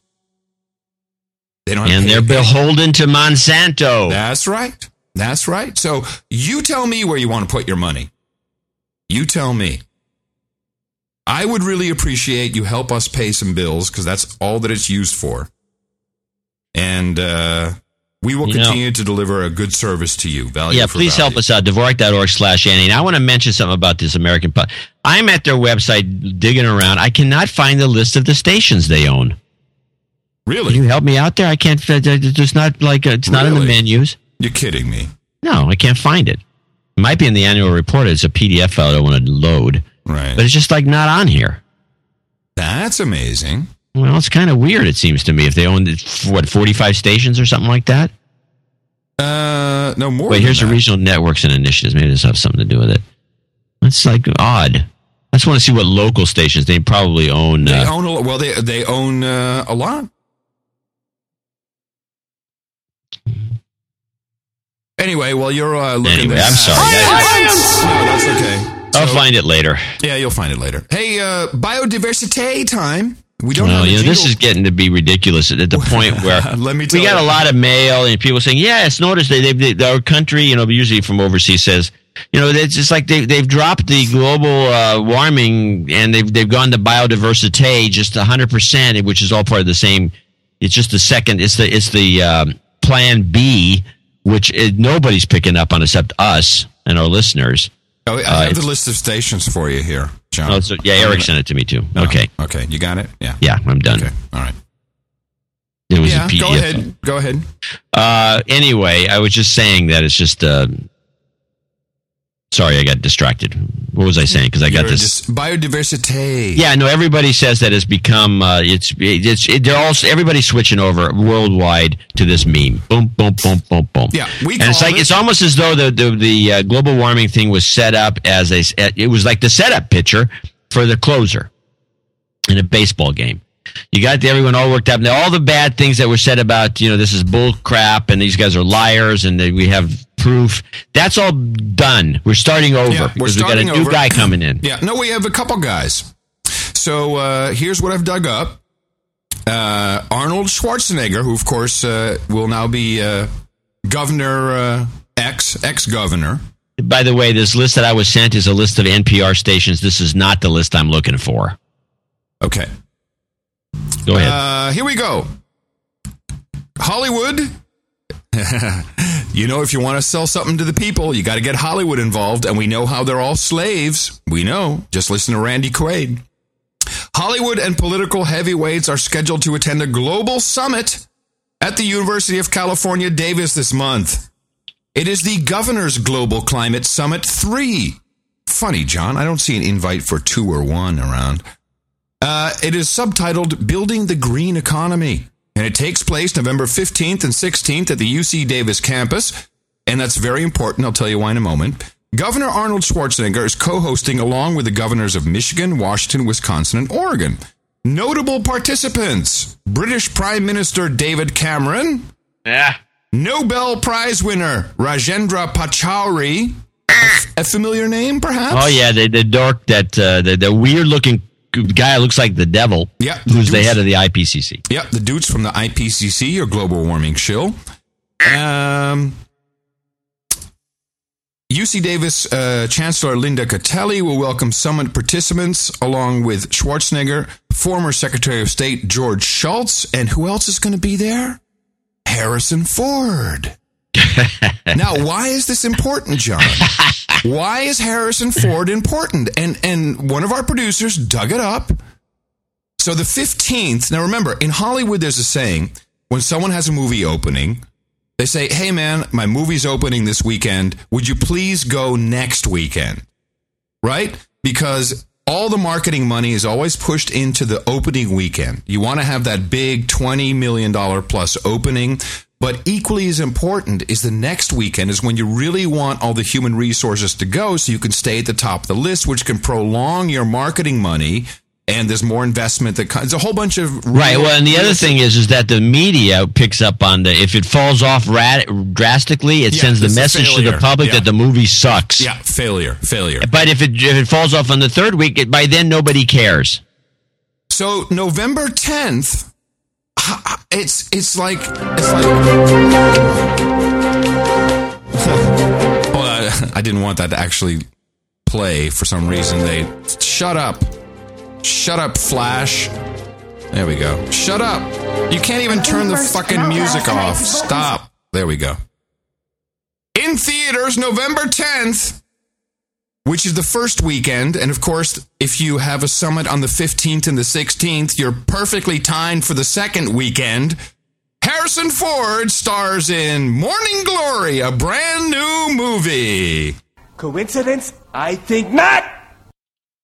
It's so transparent. Diane Keaton, Harrison Ford, Rachel McAdams, Seize the Morning Glory in theaters November 10th. Brand new movie, and Harrison Ford is out there in the public eye saving the world. How convenient. Yeah. It's actually ridiculous. That's how it works. The most ridiculous thing is that the media or nobody calls these people on this, of course. I mean, No. We do. No. And it's... but yeah, everybody notices. Luckily, our producers are all onto this scam. Yeah. It's like, guy shows up out of the blue. Harrison Ford, we haven't heard from him. Now all of a sudden he's an environmentalist or whatever. And then, what does it take to do 2 and 2? You do a search, you find his movie's coming out. As soon as the movie's done, he'll be gone. He looks like he has zero interest in anything. I like the Morning Glory subcontext there. Yeah, it is funny. Yeah, it is kind of cute. Hey, I'm so proud, even though we're still at a 99% douchebag ratio and we're not quite really making enough for the amount of work that goes into the show, but we're happy to continue doing it as we're building, obviously. 250 shows and building. I'm very proud of the people who are working at different places around Gitmo Nation and continue to send us internal emails. Again, the whole reason why I want to move my mail server off of the cloud. I want to protect people as much as I can. I received 4 emails from Kaiser Permanente about the same internal memo. Kaiser Permanente is, it's a big healthcare organization, John? Huge, especially on the West Coast. Yeah. Maybe I should just read this to you. Yeah, read it. Okay. Dear KP colleagues, Kaiser Permanente is going into the Guinness World Record book. Official observers from Guinness were on site in person to verify that we had in fact set the new world record. What record did we set? Well, I'm glad you asked. We did the most flu shots ever at one site in one day. The old world record was 3,271 shots at one site in one day. We did 6,215, close to double. San Diego set the record for us. We did the shots at Qualcomm Stadium. We had teams of doctors, nurses, and support staff on site, armed with our medical record and remote access. And we blew past the old Florida site one-day record by noon. Guinness loved it. And they wrote us a very nice confirmation letter that celebrated our commitment to public and community health as well as our extreme effectiveness. We are in flu shot season again, my friends. Every region has active flu shot programs targeted at getting both our members and our staff our flu shots. Flu shots save lives. Every year in the U.S., there are about 30,000 influenza-related deaths. Flu shots keep our members safe and alive. Safe and alive members is a good thing. And then it goes on. Hawaii, for example, has created a roving shot cart. A roving shot cart to get vaccinations to our staff. I don't know who the marketing genius is behind all this, but I give him kudos. Colorado has set up a paperless flu clinic to facilitate shots at all care locations. Northern California has set up a number of healthy workplace fairs and again is running drive-through vaccination clinics in several of our parking lots. We are experimenting with shot buses. Oh my God. That go to senior centers and pick up busloads of seniors. We load those fuckers in the bus and we shoot them up with shit. That's not in the memo, but I made that up. Then we have our team of caregivers actually go on the bus and give the shots, so the seniors never need to get off the bus. Yeah, I think we get the point. Yeah. So, and anyway, most of these emails that I received, they said, hey, this is really great, but I don't want to participate in the staff vaccination program, and they've been threatened with all kinds of nasty stuff. So, yeah, there you go. It's like a repeat of last year, and now it's the Guinness. You watch. If this hasn't been out there yet, it'll be a big... Oh, yeah, no, you want to get in that record book. Yeah, you want to be in the record book. You want to be a part of the program. It's the No Agenda Swine Flu Minute. So let's talk about the election in Alaska. Oh, is there one going on? Well, it's ongoing because Lisa Murkowski, who was ousted by this, I would say... major douchebag, and I would say that because listening to him talk, he's got like what's the mayor of San Francisco, Gavin Newsom haircut. He's got that kind of haircut, but he's got one of those. I just sent you a link to his picture. Hold on. Every time you see him, he's got the 5 o'clock shadow, which that that special razor blade you can buy so you can have that douchebag shadow. yeah. You know what I mean? Yeah. Let me take a look at that. He's a lawyer. He ran as a conservative Tea Party candidate, heavily supported by what a dude. Palin. Yeah. And so Murkowski said, screw that, I'm going to run. She was kicked out of she's been a senator. She was a shoo-in to win. She decided to run a write-in thing, and so they put her, so she wins. So this douchebag is now here. I have a report. You can listen to the whole thing here on the clip, and it kind of bring you up to speed. Which one is it? No, it's a Lisa douchebag clip. Let me see what it's called. I don't see it. Stinger, Real News, Murkowski. It says Nurkowski, and I want to point out that I misspelled her name, and this douchebag came out with his people and the Palin group, and by the way, these people should be ashamed of themselves, these so-called Tea Party people, including Palin, who is a sleazeball because of this guy, as far as I'm concerned. This guy is slimy. Anyway, he said, well, if they didn't spell her name right, then they shouldn't get the vote, shouldn't count. We're following another kind of mystery tonight, this one of a political nature. Who will win the United States Senate race in Alaska? With a pile of write-in votes being counted, determining the winner could get ugly and could last a very long time. NBC's Kristen Welker reports tonight from Anchorage. Lisa Murkowski and Joe Miller caught in a cliffhanger. Murkowski, the most visible write-in candidate, celebrated Tuesday when returns showed the write-in ballots topped Republican Joe Miller by 13,000 votes. If she wins, she would be the second write-in candidate in U.S. history to claim a Senate seat. We recognize that we are not yet complete with making history, but we are poised, and it feels pretty good. How realistic do you think it is for you to win this race? Well, you're missing the 31,000 absentee ballots that have not been counted yet, and that's a significant component. In a campaign that's been full of controversies, now another one. Which write-in ballots should officials count as legit? It's like another hanging Chad thing? Yeah, exactly. And that, by the way, the guy who was talking like this is Joe Miller. We're missing the 31,000 absentee ballots, and that's a considerable number, and I think, we'll come out of this okay. Blah, blah, blah. Legitimate. The Miller camp has argued that if Murkowski's name is misspelled, it should not be counted. Election officials have said they will be looking at voter intent. But political analysts wonder what exactly that will mean for the counting process. There will be attorneys on both shoulders of whoever that person is that looks at that ballot. The battle has been contentious from the beginning. When Miller beat Murkowski in the GOP primary this summer, she was stunned, but defied her own party and ran as a write-in. Miller was emboldened. Aligned with the Tea Party, he had the backing of the GOP and Sarah Palin. The race captured national headlines and saw heated debate on both sides, including an allegation that Miller used government computers for personal reasons in 2008. Regret not releasing more information earlier? Yeah, this is an event that occurred a couple of years ago. Certainly a mistake. I learned from it. The ranker reached a fever pitch when dozens of self-avowed Miller supporters signed up as write-in candidates to confuse voters. Alaskans say they've seen enough bickering. We don't have chants to worry about, but we do have little circles to worry about, and we have spelling to worry about. They just hope their next senator is named soon. Kristen Welker, NBC News, Anchorage, Alaska. By the way, so this sleazeball organized a bunch of fake write-in people to confuse matters. This is the sleaziest guy, and the Tea Party people should be ashamed of themselves, and they should finally, as we said on the show many a time, Sarah Palin is a fake who's been put in as a false representative of this crowd, and this is an example of her work. She has to be stopped. Yeah.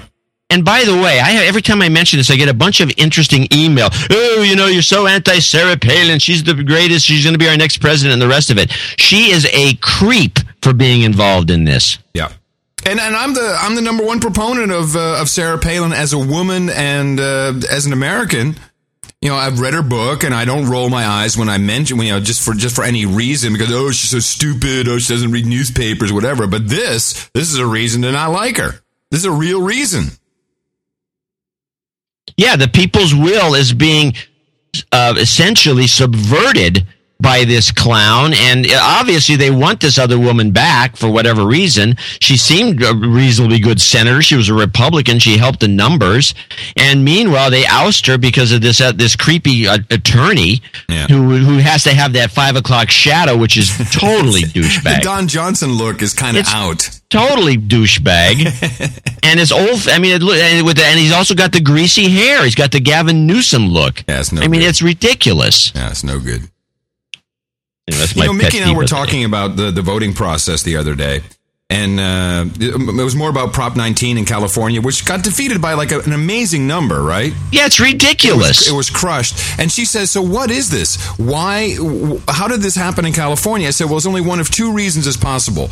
Either A, voter fraud, which is very possible, but I think unfortunately in this case, it's B, which is indoctrination by the media. If you saw all the commercials about how evil marijuana is and the Halloween cookies laced with marijuana and people killing each other because of being on marijuana, I think it's indoctrination. Well, there was a lot of the guy was hospitalized over the cookies for some reason. A lot of this stuff, and people just get it was all out subtle. by it. All subtle.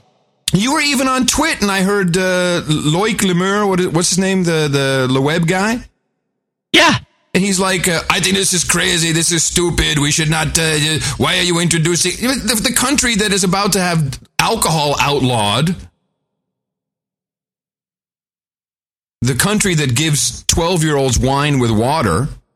The whole thing is ridiculous that people would turn on this. Of course, it's going to come back because they'll just keep hounding it. Yeah, eventually. But the point is like, wow, this is how dumb Californians actually have become. And it's the most liberal state. It's the first state that should legalize something like this. And then they vote in Moonbeam Jerry Brown and vote no on the marijuana thing. It makes no sense. They're stupid. Yeah. And you know what? We may have to move out of the state. Well, because you're going to get, people are so just like watching the movie Idiocracy.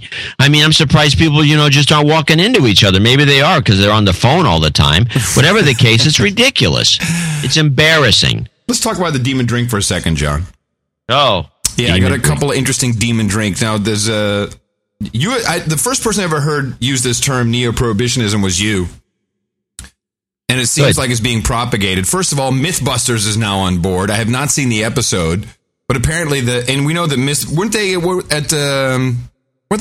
they have Obama on the show, or he's coming on the show, or they were at the White House, so they were getting their orders.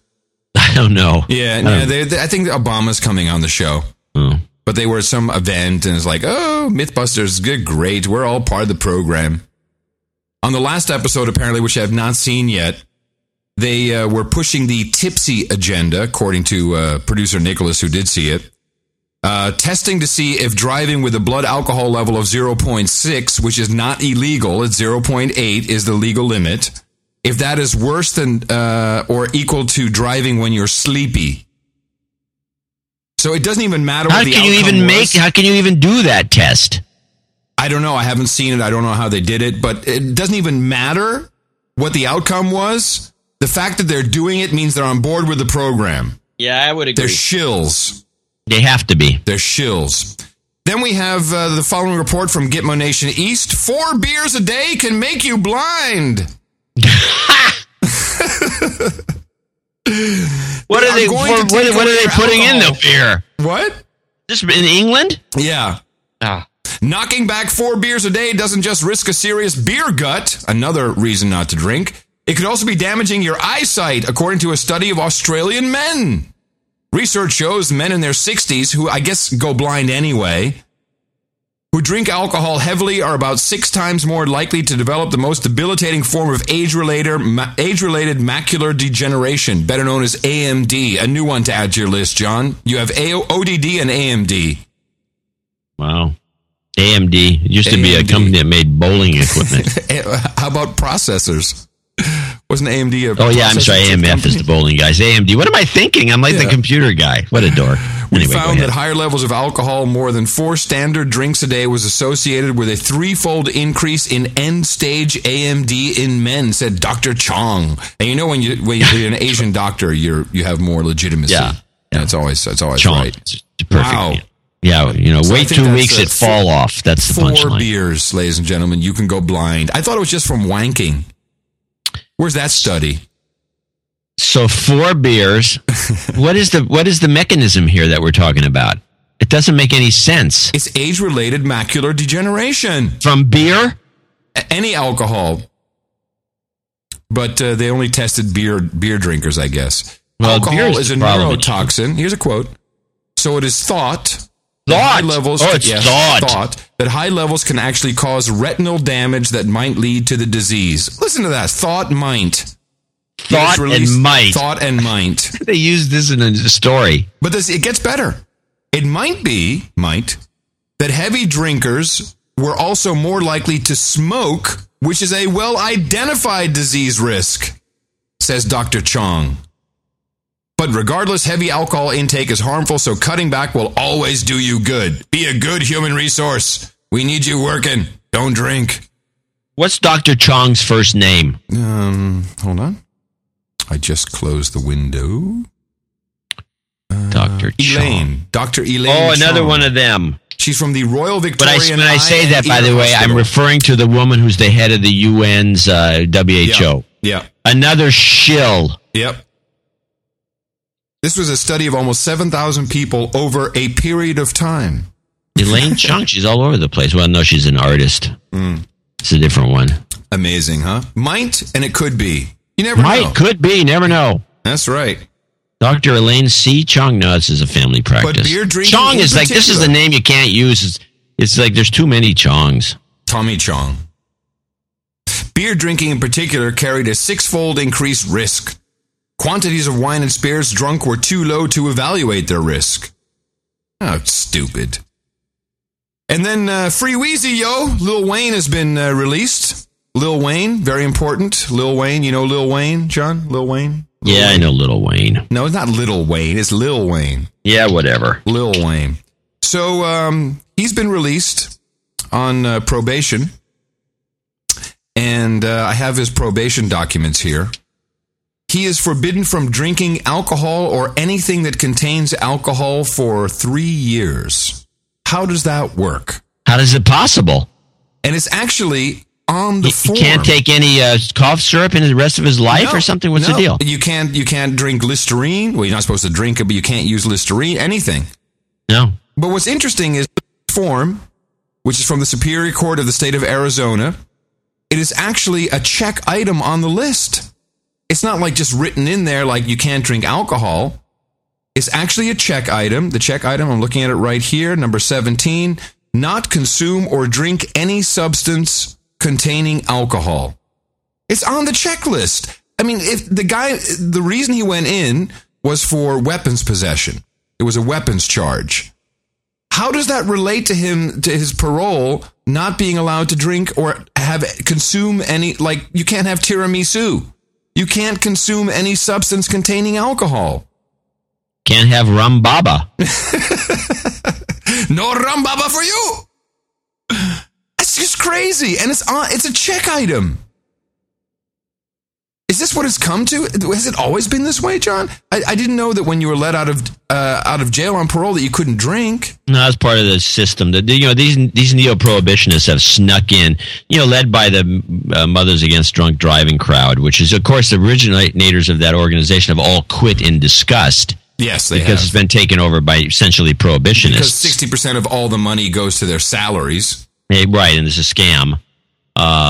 But, it's a scam with a good cause. Oh, it's about the children. Yeah. Well, actually, on this form as well, everywhere you read this legislation, you have to take classes, supervisory classes. And these are the ones that Mothers Against Drunk Driving actually runs. This is a big source of their revenue, is these classes. And then they have the scram bracelets. You have to pay for that. It's all money. It's all money making. It's all for making money. Yeah, it's all for making money. 36 months, no drinking.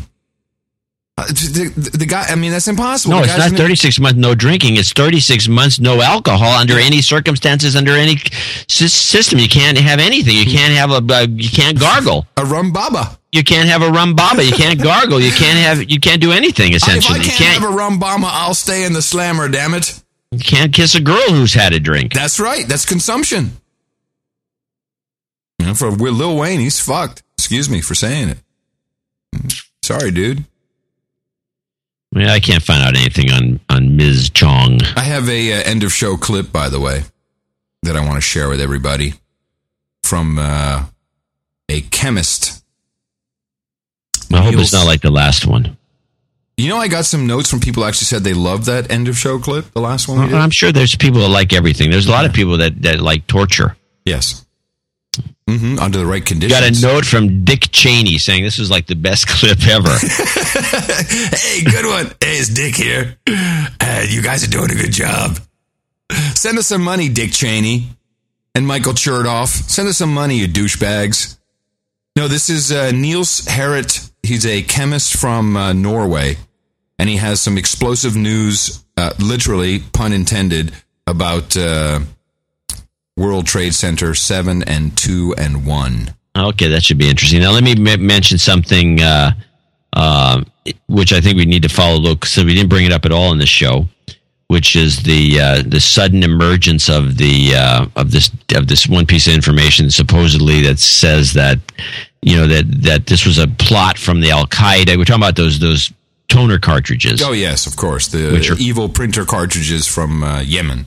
They're all, which of course relates to our earlier piece on planes bad, trains good. Mm-hmm. But I thought the whole thing was kind of interesting. Let's see if I have a clip. I don't know that I do. Laser bombs from Yemen. Play this. It's a short clip, and let me just make a comment about it. Here we go. We learned today that the U.S. received a warning from Saudi Arabia earlier last month that an al-Qaeda operative on the Arabian Peninsula was planning on attacking using one or more airplanes. That was 3 weeks before the recent cargo bomb plot was foiled. Earlier this week, al-Qaeda in Yemen said it was behind... Wait a minute. There's a new group, al-Qaeda in Yemen? No, we've already talked about Al-Qaeda in Yemen. No, they're supposed to be... They got to get the names right, because it's Al-Qaeda on the Arabian Peninsula. Hey, this is a branding issue, okay? We got. Oh, yeah, you're right. It's on the Arabian Peninsula. They changed it to Al-Qaeda. You cannot confuse the public, your consumers, your customers. Yes, here's the notice to Al-Qaeda. Okay? Al-Qaeda, listen up. Stick to the brand. The brand is Al-Qaeda on the Arabian Peninsula. It's AQAP. Do not say Al-Qaeda from Yemen. That confuses your customer. Al-Qaeda in Yemen said it was behind the attack.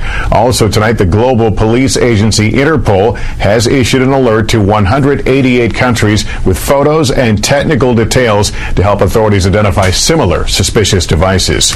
There's a troubling mystery tonight. Yeah. Okay, here's what I'm at. Who is this person? What, did somebody call in? Yeah, no. Did they send out a press release? Yes, it's the PR guy, and he needs a spanking because he's changing his moniker. Yeah, he's messing up the brand. The whole thing just seems like what? We confirmed that Al-Qaeda in Yemen says that they did it. Yeah. Who's the guy who called? And how do you know he's got anything to do with anything? What's his creds? And why won't he come on camera? Why won't he make a statement? Yeah, I mean, Bin Laden does it at the drop of a hat. Yeah. I don't know. I find the whole thing to be a false flag. Questions that, John. That's the beauty of it. That's why I love what you and I do. We're media assassins. That's all we do here. We got no solutions. We got no money. We got no nothing. Well, we got some solutions. Hey, just file sex harassment charge, sex assault charges against the TSA when they grab your nuts. Yeah. That's the only solution we've come up with in 250 episodes, but it's a damn good one. Hey, it's the 250 episode. That's right. We have the 250. It's a 250 program, hence known forevermore as the 250 program. File sexual assault charges against the TSA officer who gropes your nuts. Yeah. Or squeezes your breasts if you're a woman. Or if you're a guy. And they do. They go all the way around. They go through the through your cleavage. It's groping. It's illegal groping. It is. It is. I read one report. It was kind of funny because it is kind of interesting to see how Americans have trouble saying penis, testicles, vagina. I was like, I can't say these words. It's like privates, my area. Some guy's grabbing you in the nuts. Yeah. One woman said she was patted down and said they touched my vag. But apparently it was a guy. Oh, really? Yeah. Well, it was on the Alex Jones show. I don't know. Oh, well, you don't know. Yeah, you don't know. But I like that idea, John. I think it's. I still think it's good, and we still need to investigate the numerous reports that are coming in that pedophiles are signing up in droves to work at the TSA because it's free groping. Yeah. Why wouldn't they? Yeah, it's crazy. It's just crazy. I think that needs to be investigated. I think we need congressional hearings. Yeah, find some way of proving they're not all over the place. And then tip of the hat to Karina, one of our female producers out there. She says, Adam, you asked if there wasn't any gum that has not been made from aspartame. Guess what? I have found a brand that still makes gum that either has real sugar or completely sugar-free. It is Stripes. Stripes. Oh, that's an old classic. Yeah, it is a classic. Fruit Stripes gum. They make both versions, real sugar, sugar-free. The only gum I've been able to find. I got ill from aspartame about 3 years ago. It was hell. Severe vertigo for 7 months. I had to stop driving. I'm a 37-year-old mother of 3, husband of 1. That's interesting. Husband of 1. And some have more than one husband. Our listeners mind. I'm a workout lover, so this really sucked. No aspartame is a healthy life. Have a great day. Enjoy the free tattoos. Yeah, they come with every pack of Fruit Stripes gum. So go pick that up. If you can find it. If you can find it. I haven't seen Fruit Stripes gum seen it in a while either. Forever. I'm sure that Beeman's still makes, or Beech Nut. It's Beeman's Pepsin. Maybe. I think that's still sugar. We have a little bit of time left, or are we out? No, I think we're over the top here with time. I think we've already gone too far. I do have a couple of clips if you want to get rid of them. I have the Eat Healthy with Michelle Obama clip that came off the Disney Channel that's played to kids. That's old. You've seen it? Yeah, I've seen it. Huh. You want me to play it? I'll play it. It's only 30 seconds. It's kind of cute. It's like a little... It's kind of cute. Yeah. Disney's magic of healthy living. Did you know that getting up and getting active for just 60 minutes a day is all it takes to help you get stronger, look better, and feel great? Or that fresh fruits and veggies aren't just healthier and crunchier, they can taste better too? Eating better and getting more active is easier than you think. Yeah! We call that magic. The magic of healthy living. And there are tons of easy ways to get started. In your house. At a friend's house. Even at the White House. So go to Disney.com/healthymagic to share your ideas and get more info. Let's get healthy together. What a crock of crap. I mean, what happened to the PE programs they used to have in school? You get your 60 minutes in by, actually exercising, doing jumping jacks. They cancel all that crap. No. Here, go to the vending machine instead. Jumping jacks. Jumping jacks. Yeah, we used to do jumping jacks. Yeah, I remember right after our national anthem. And now, kids, let's do some jumping jacks. And what's this veggies meme again? I know. I knew you'd hate that. Yeah, veggies. Eat your veggies. No such thing as veggies. I just want to mention, for those who didn't see my tweet, there's Boston.com, the big picture, has a beautiful, and it's listed in the show notes, noagendashow.com. We really maintain these show notes. We do a lot of work on them. They have beautiful pictures of Haiti 10 months later. If you haven't seen that, take a look and just think about all the celebrities that came together and all the hundreds of millions that we collected and all the billions that everyone promised. And then tell me where that is when you see these pictures. Okay. And of course, Boston.com doesn't say where's the money. No, they just show you the pictures. You have to do all the analysis for yourself. Now, right now, all we need from people, if you can't be... By the way, have you ever noticed that he laughs when he says that? No. Yeah, listen. He goes, all we need... Listen to it. Listen. Now, right now, all we need from people... He's laughing. Yeah, he's laughing because he knows everyone's stupid. Let's listen to it again. Now, right now, all we need from people, if you can't be part of a medical team or a search and rescue team, we just need cash. I know a lot of people want to send blankets or water. Just send your cash. And I didn't notice that he's laughing. He's laughing. He's actually laughing. Listen to this. I'm going to pitch him for some cash. Suckers. And still no annual report Form 990 from the Clinton Foundation. Due the 15th of November, I'm told. Well, I'm keeping my eye on it. And so then two quick reports. Fox News came out with an amazing report. John, you and I had a little email exchange with the producer, sent that to us. Of course, we had Hurricane Tomas, which was on its way to Haiti. And those stupid Haitians, they ignored the warnings that the hurricane was nearing because what did our overlords tell them? Go stay with a friend or family. Get out of your tent. Yeah. Like 1 million people living in tents. They got no family to go to. What a ludicrous thing. It was ludicrous. It's preposterous. Here's the report. Mud up to their ankles and a steady rain falling on their tents. Residents of Haiti's earthquake camps ignored warnings to leave their makeshift homes as Hurricane Tomas... What? Ignored warnings. How did they didn't ignore the warning. They have nowhere to go. They got nowhere to go. Oh, my God. That was unbelievable. And none of the people report that just straight up without saying it's ridiculous that this even happened. That this warning was issued. Yeah. Leave your tents. Leave your tents. Go stay with a friend or family. Go stay with a friend up on the Upper West Side, for God's sake. Don't you think if they had friends or family to stay with, they'd be there instead of living in the mud with cholera? Unbelievable. It just blew me away. And then listen to these shills that are in there. This is a beautiful find for one of our producers. So we have supermodel Petra Nemkova. And she is rebuilding schools in Haiti. So she's out there in Haiti, holding up black children. Makes you look really good, right? And she's like holding up her, oh, look. And she has her, I love it how supermodels, they always have their hair up in a bun, right? No makeup. And I'm a supermodel and I'm here with little black children. And I'm looking really good. No visible makeup. They usually wear of course. Natural look. Obviously some makeup. But she is there on behalf of the Happy Hearts Fund, John.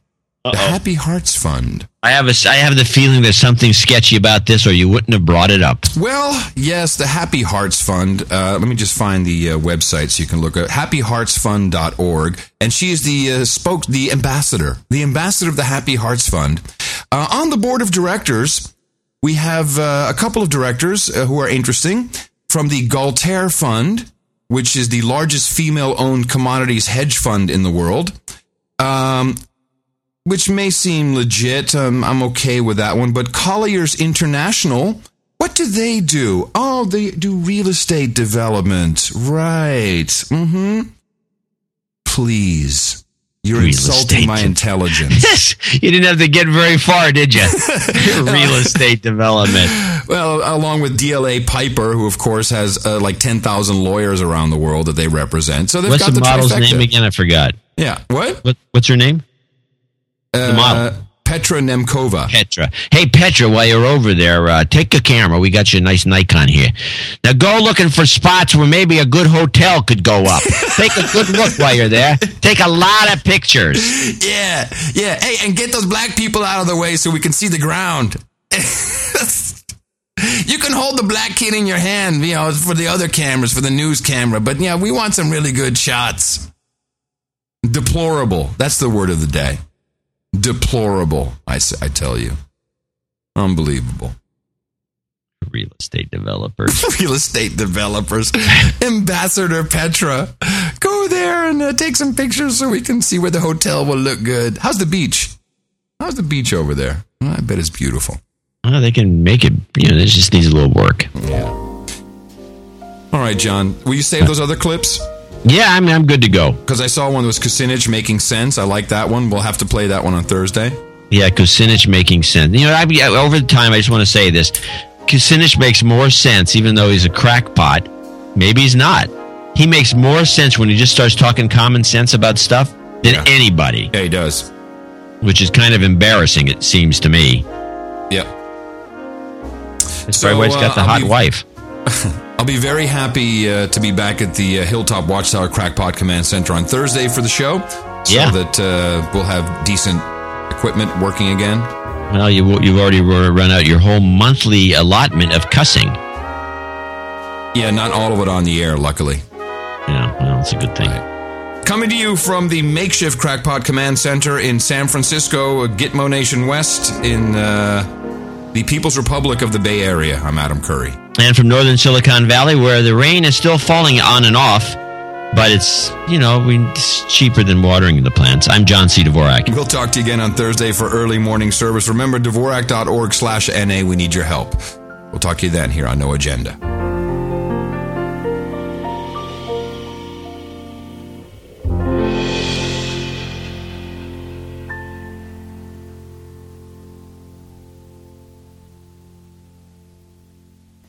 My name is Niels Harriet. I have a master and a PhD in chemistry, and I'm associate professor at the University of Copenhagen, and I have been so for almost 40 years. And I'm 65. I have published close to 60 peer-reviewed papers in the best journals, and currently I'm involved with research X-ray time-resolved spectroscopy on time scales of 1/millionth of a second. This is very fast. About 3.5 years ago, I saw accidentally Building 7 going down on a DVD, which was a recording from Stephen E. Jones' lecture he gave on Brigham Young University.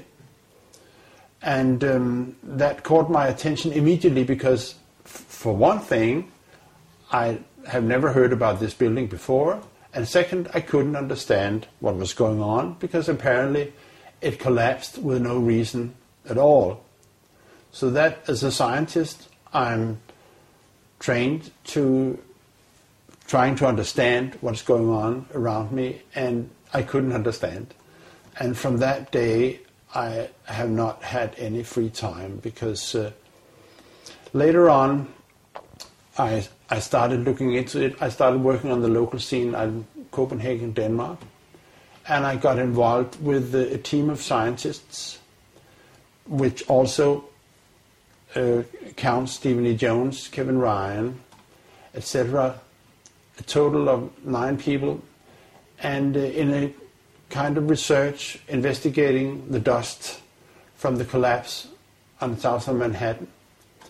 And in the dust, we found what we characterize as unreacted thermitic material in the shape of some very tiny red-gray chips, which have different properties. Most importantly is they're still reacting, some of them, and in the reaction they produce molten iron, which is the prime indication of a thermitic reaction. And such a reaction can be used to destroy steel structures. Now, thermite is, in the old-fashioned thermite, is a mixture of pulverized aluminum and pulverized rust. And if you can get this mixture to react, which is not so easy, it produces tremendous heat, and this is what you call an incendiary. An incendiary is something which can be used to destroy something by the means of heat, while an explosive is something which acts with pressure. It knocks things apart. Now, the old-fashioned incendiary is not an explosive, but it is still used for military purposes for melting iron structures. What we have found is a modern version of thermite, which we call nanothermite, which is produced in a different way. It is not just two powders being mixed. The material is actually built from the atom scale up. We call it the bottom-up procedure, which is what you do in nanotechnology. This has two consequences for the nanothermite, which distinguishes it from the classical thermite. First, the ingredients are much smaller, which means they are reacting faster and they are more easily ignited. Two, due to the process of producing nanothermite, you have the option of putting in other stuff, other chemicals, which converts the thermite reaction into an explosive reaction. We do not know which role is played by the red-grade chips that we found in the dust. But we know, and this was already totally clear before we started investigating the dust, that both explosives and incendiaries were used in the controlled demolition of World Trade Center. This is quite obvious because of other observations, the molten iron and other findings in the dust, that both explosives and incendiaries were used. Now, where the red-grade chips fit into this picture, we do not know. There's been much speculation about this, in particular because the nanothermite is a very versatile material which can be used in different configurations, and people have even speculated maybe it was sprayed on the structure and stuff like that. This is what I call hypothetical blast scenarios, which we should not maybe go into here. One point I wish to make, though, is the recent work by David Chandler, where he is looking very closely at the collapse of the South Tower, World Trade Center, reveals that the fragments which are being, which is coming out of the tower, obviously being kicked out by an explosive action, are rocket fragments. For once, they have a trail of a white trail after them, which could be aluminum oxide, which is a product of the thermite reaction. Second, they quite obviously have rocket properties, which, in my opinion, means that when we are that the discussion between incendiaries and explosives is obsolete in this situation. What we are dealing with, I think, in World Trade Center is modern military material which is unknown to the general public. And the red-grade chips, the unreacted nanothermite that we have found in the dust, is just an indication that there is something wrong. It shouldn't be there. But my feeling presently, we are recording this in 2010, is that we haven't heard the whole story yet. The findings of the nanothermite in the dust is an unambitious proof that something was going on September 11th, which was unusual. And it is a finding which cannot be accounted for by any other explanation, any other process going on than this was deliberately put in the towers for the purpose of bringing them down. As a consequence, we are demanding, and I as a scientist, that a new investigation, when it comes, and it will come, should also encompass in looking for remaining explosives and thermitic material in the dust by the National Institute of Standards and Technology. Thank you.